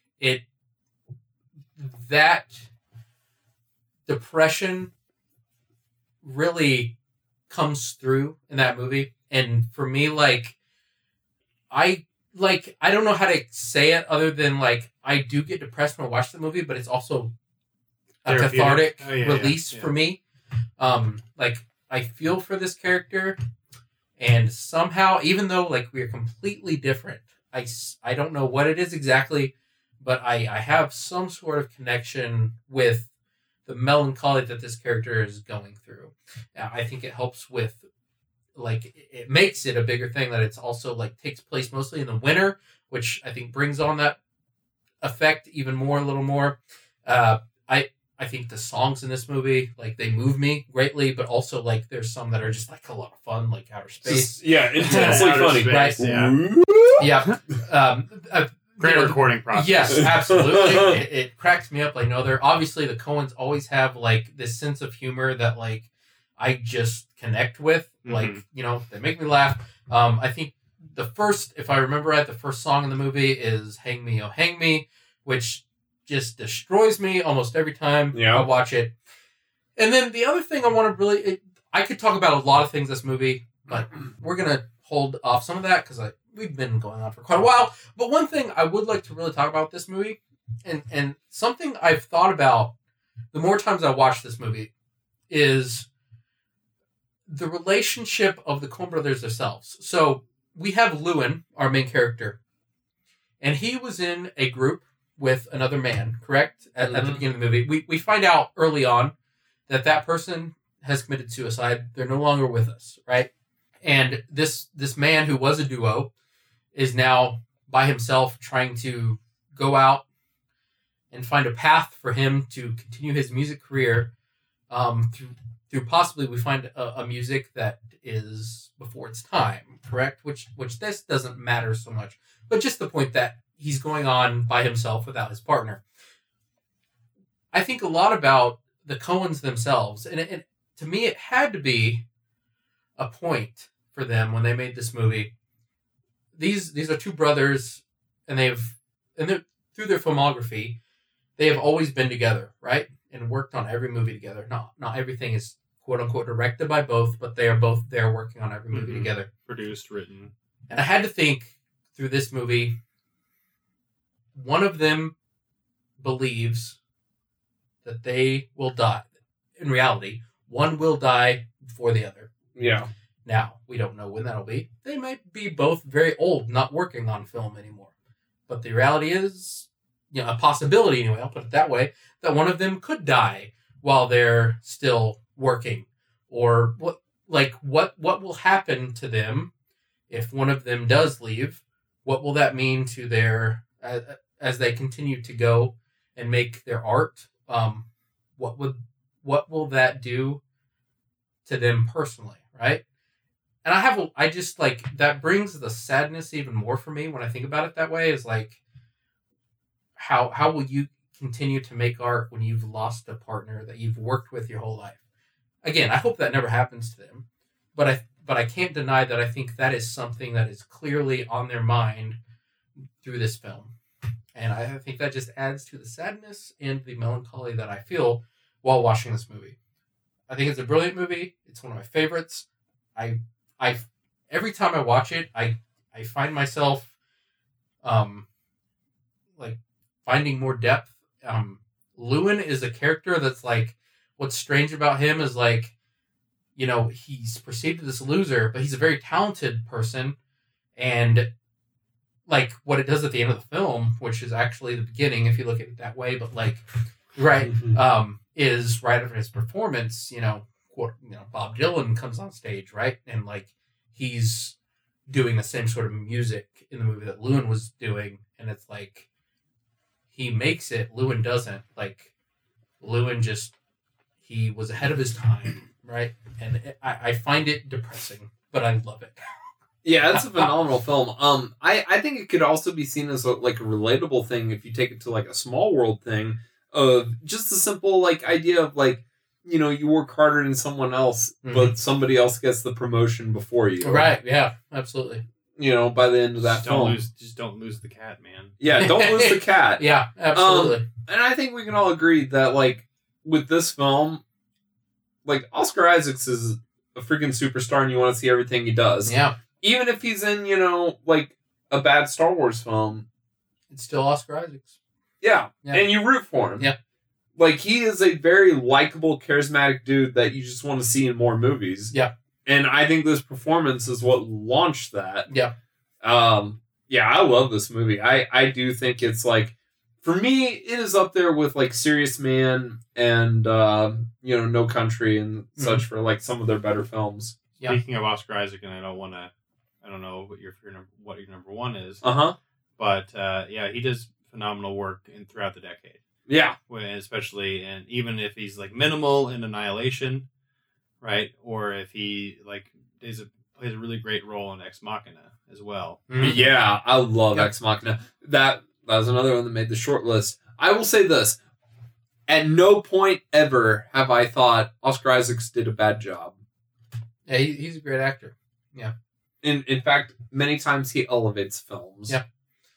Yeah, absolutely. So, to finish off, I'll just say, like, you know, it's my number one because of what it does to me personally, and what, like, it's hard for me because I don't typically have a strong emotional response to something, but when I do, I pay attention, and I know it's there for a reason, and whatever it is, it continues to bring me back to this movie, and every time I watch it, I fall in love with it as much as I have the first time I watched it. So Highly rewatchable for that, Yeah. which is really rare. that's my number one. Coens are really good at making rewatchable films. That they are. Except for Hail Caesar. It's okay. Yeah, that movie's not too good. It's okay. Yeah, it's... Channing Tatum's fun. Yeah. Channing Tatum young. There's some good musical numbers in it. Yeah. Stacy, what do you got for number one? So man? I assume you saved my number one for last because we all know it's just the best film of the decade. There you go. Mad Max Fury Road, George Nice. Miller, Nice. 2015. This film is Speaking not of old men, Yeah, so I get it now. going to themes of Wolf of Wall Street, Old Men with Energy, George Miller made one of the greatest action epics. How old was he? Mid-70s? Yep. And he is doing things in camera, not special effects, in camera, that have never been done before. This film is a masterpiece. I think this film was freaking robbed at the Oscars. I think it's one of the best films ever made. I kind of go back and forth on like this and Road Warrior for which is better. This is probably the better movie, but I do really enjoy Road Warrior. Everything from like freaking, was it Junkie XXL or whatever? Who is that composer? It's Junkie something. Yes, I don't remember the name, but I know what you speak of. I love That the way? freaking music in this movie. The action scenes are phenomenal, but just taking it from like a storytelling point, and I think this is a film, like, people don't talk about how good the storytelling is in this film, but you have a very simple concept of there's a dictator who's telling women, like, this is what you have to do with your bodies and such. Mhm. And Furiosa is there to liberate them. And Mad Max is along for the journey to help him there. Right. And you don't need a bit of dialogue to tell this story. Everything is done visually, which that is what the format's about. Like, this is visual storytelling at its finest. This is a film that at any moment, at any time of the day, if you said, you want to watch Fury Road? I'm down. In fact, I've joked many times at the end of a night, you guys just want to watch Fury Road? Yeah. It's somewhat of a joke, but I do mean it sincerely. In fact, there was a time this last year where I said that, and you guys were like, okay. Yeah, let's watch it. And we watched it. Yeah. And it's like, Yeah, on fifth viewing, this film is still fucking awesome. Mhm. And this is a film that I was not excited about. I hated the trailers for this movie.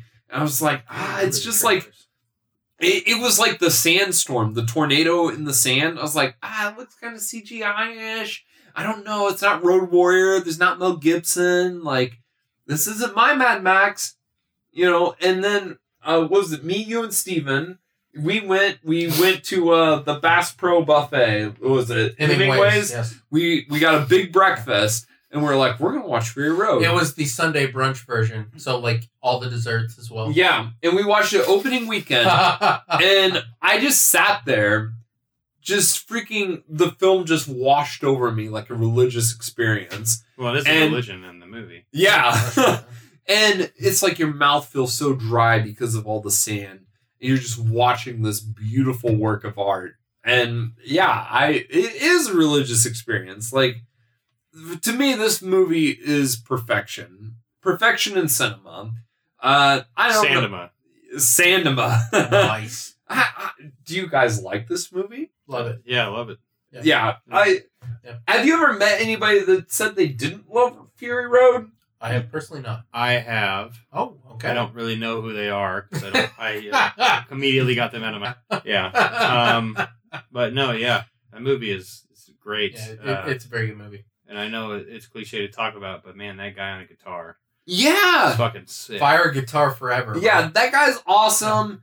All the set pieces, and it is not an emotional movie. This is not Call Me by Your Name, right? No. But the scene after they escape the bandits on the dirt bikes, where you get the excellent scores playing.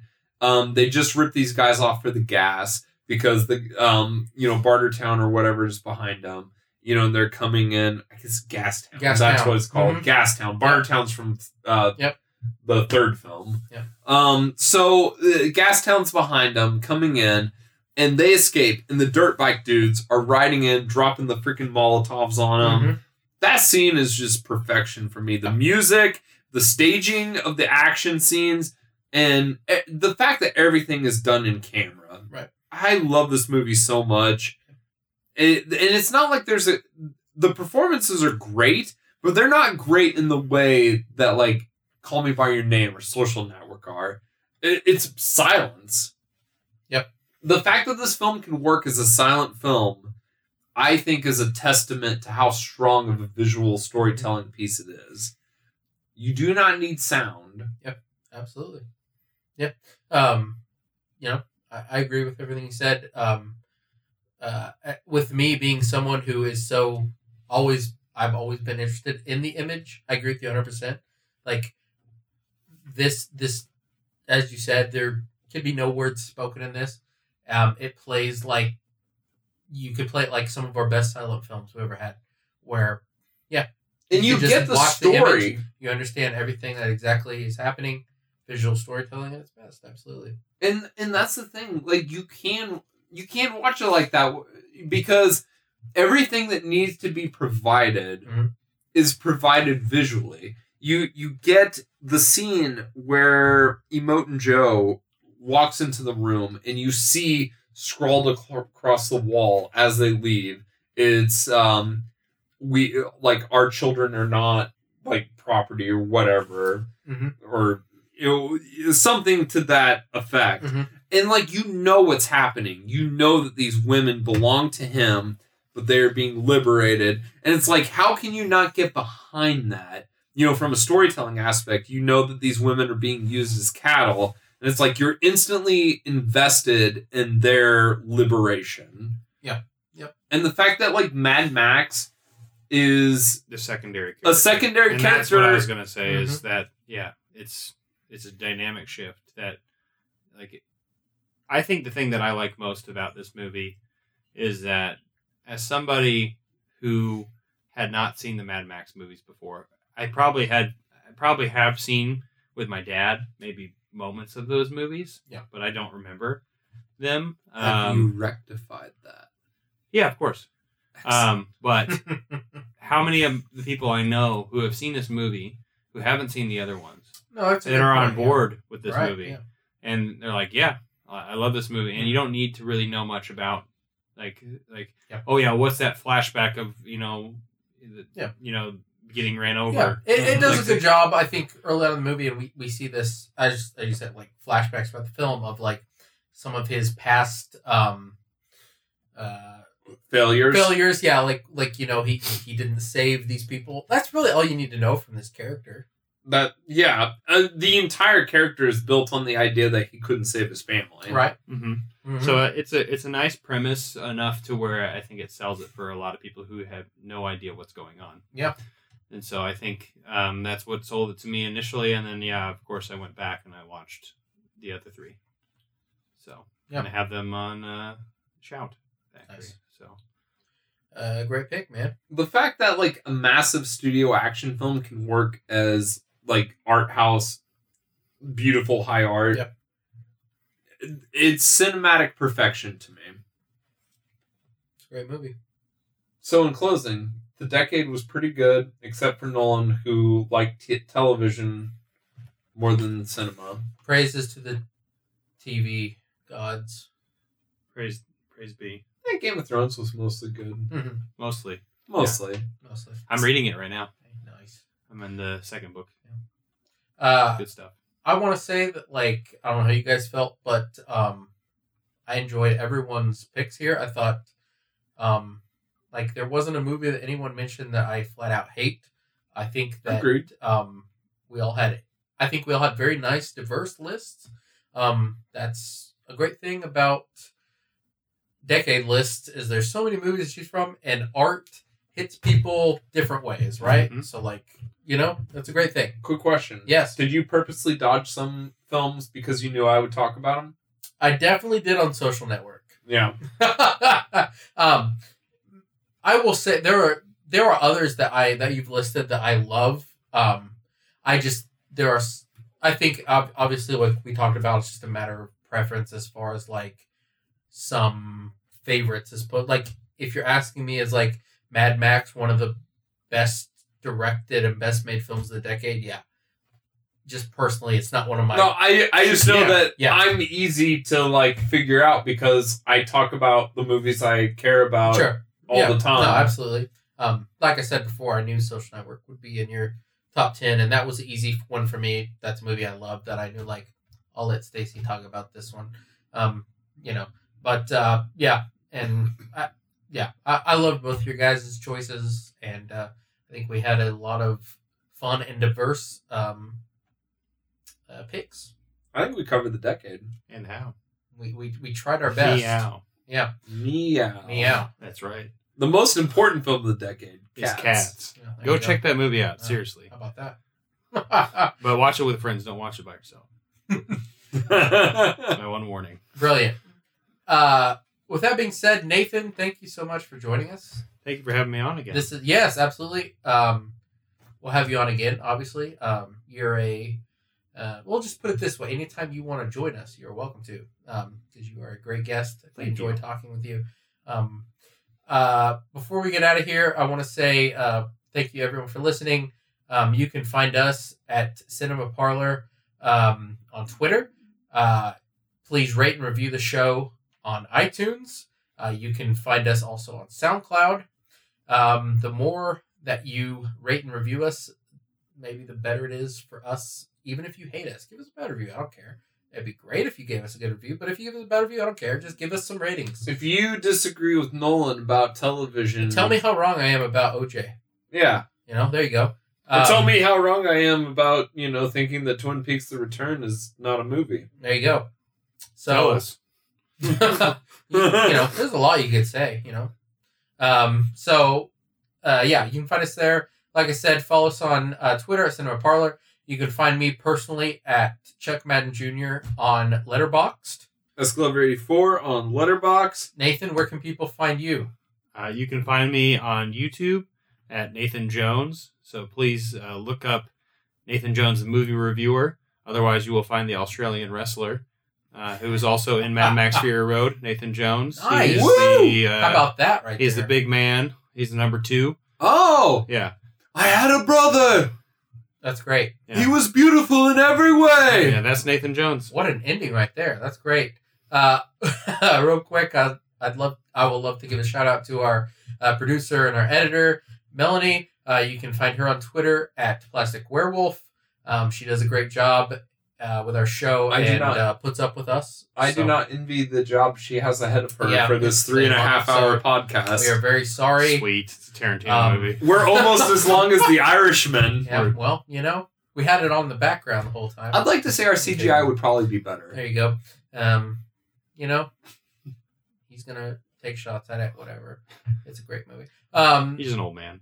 I mean, I'm just gonna say if you're gonna have a Marvel Studio sized budget, maybe, Irishman for life. Well, yeah, I'm part Irish. There you go. This has been fun, guys. Thanks for doing this. I do like The Irishman more than Boondock Saints. Oh my god. That doesn't mean anything. That movie sucks. Goodbye, everyone. Goodbye. Goodbye.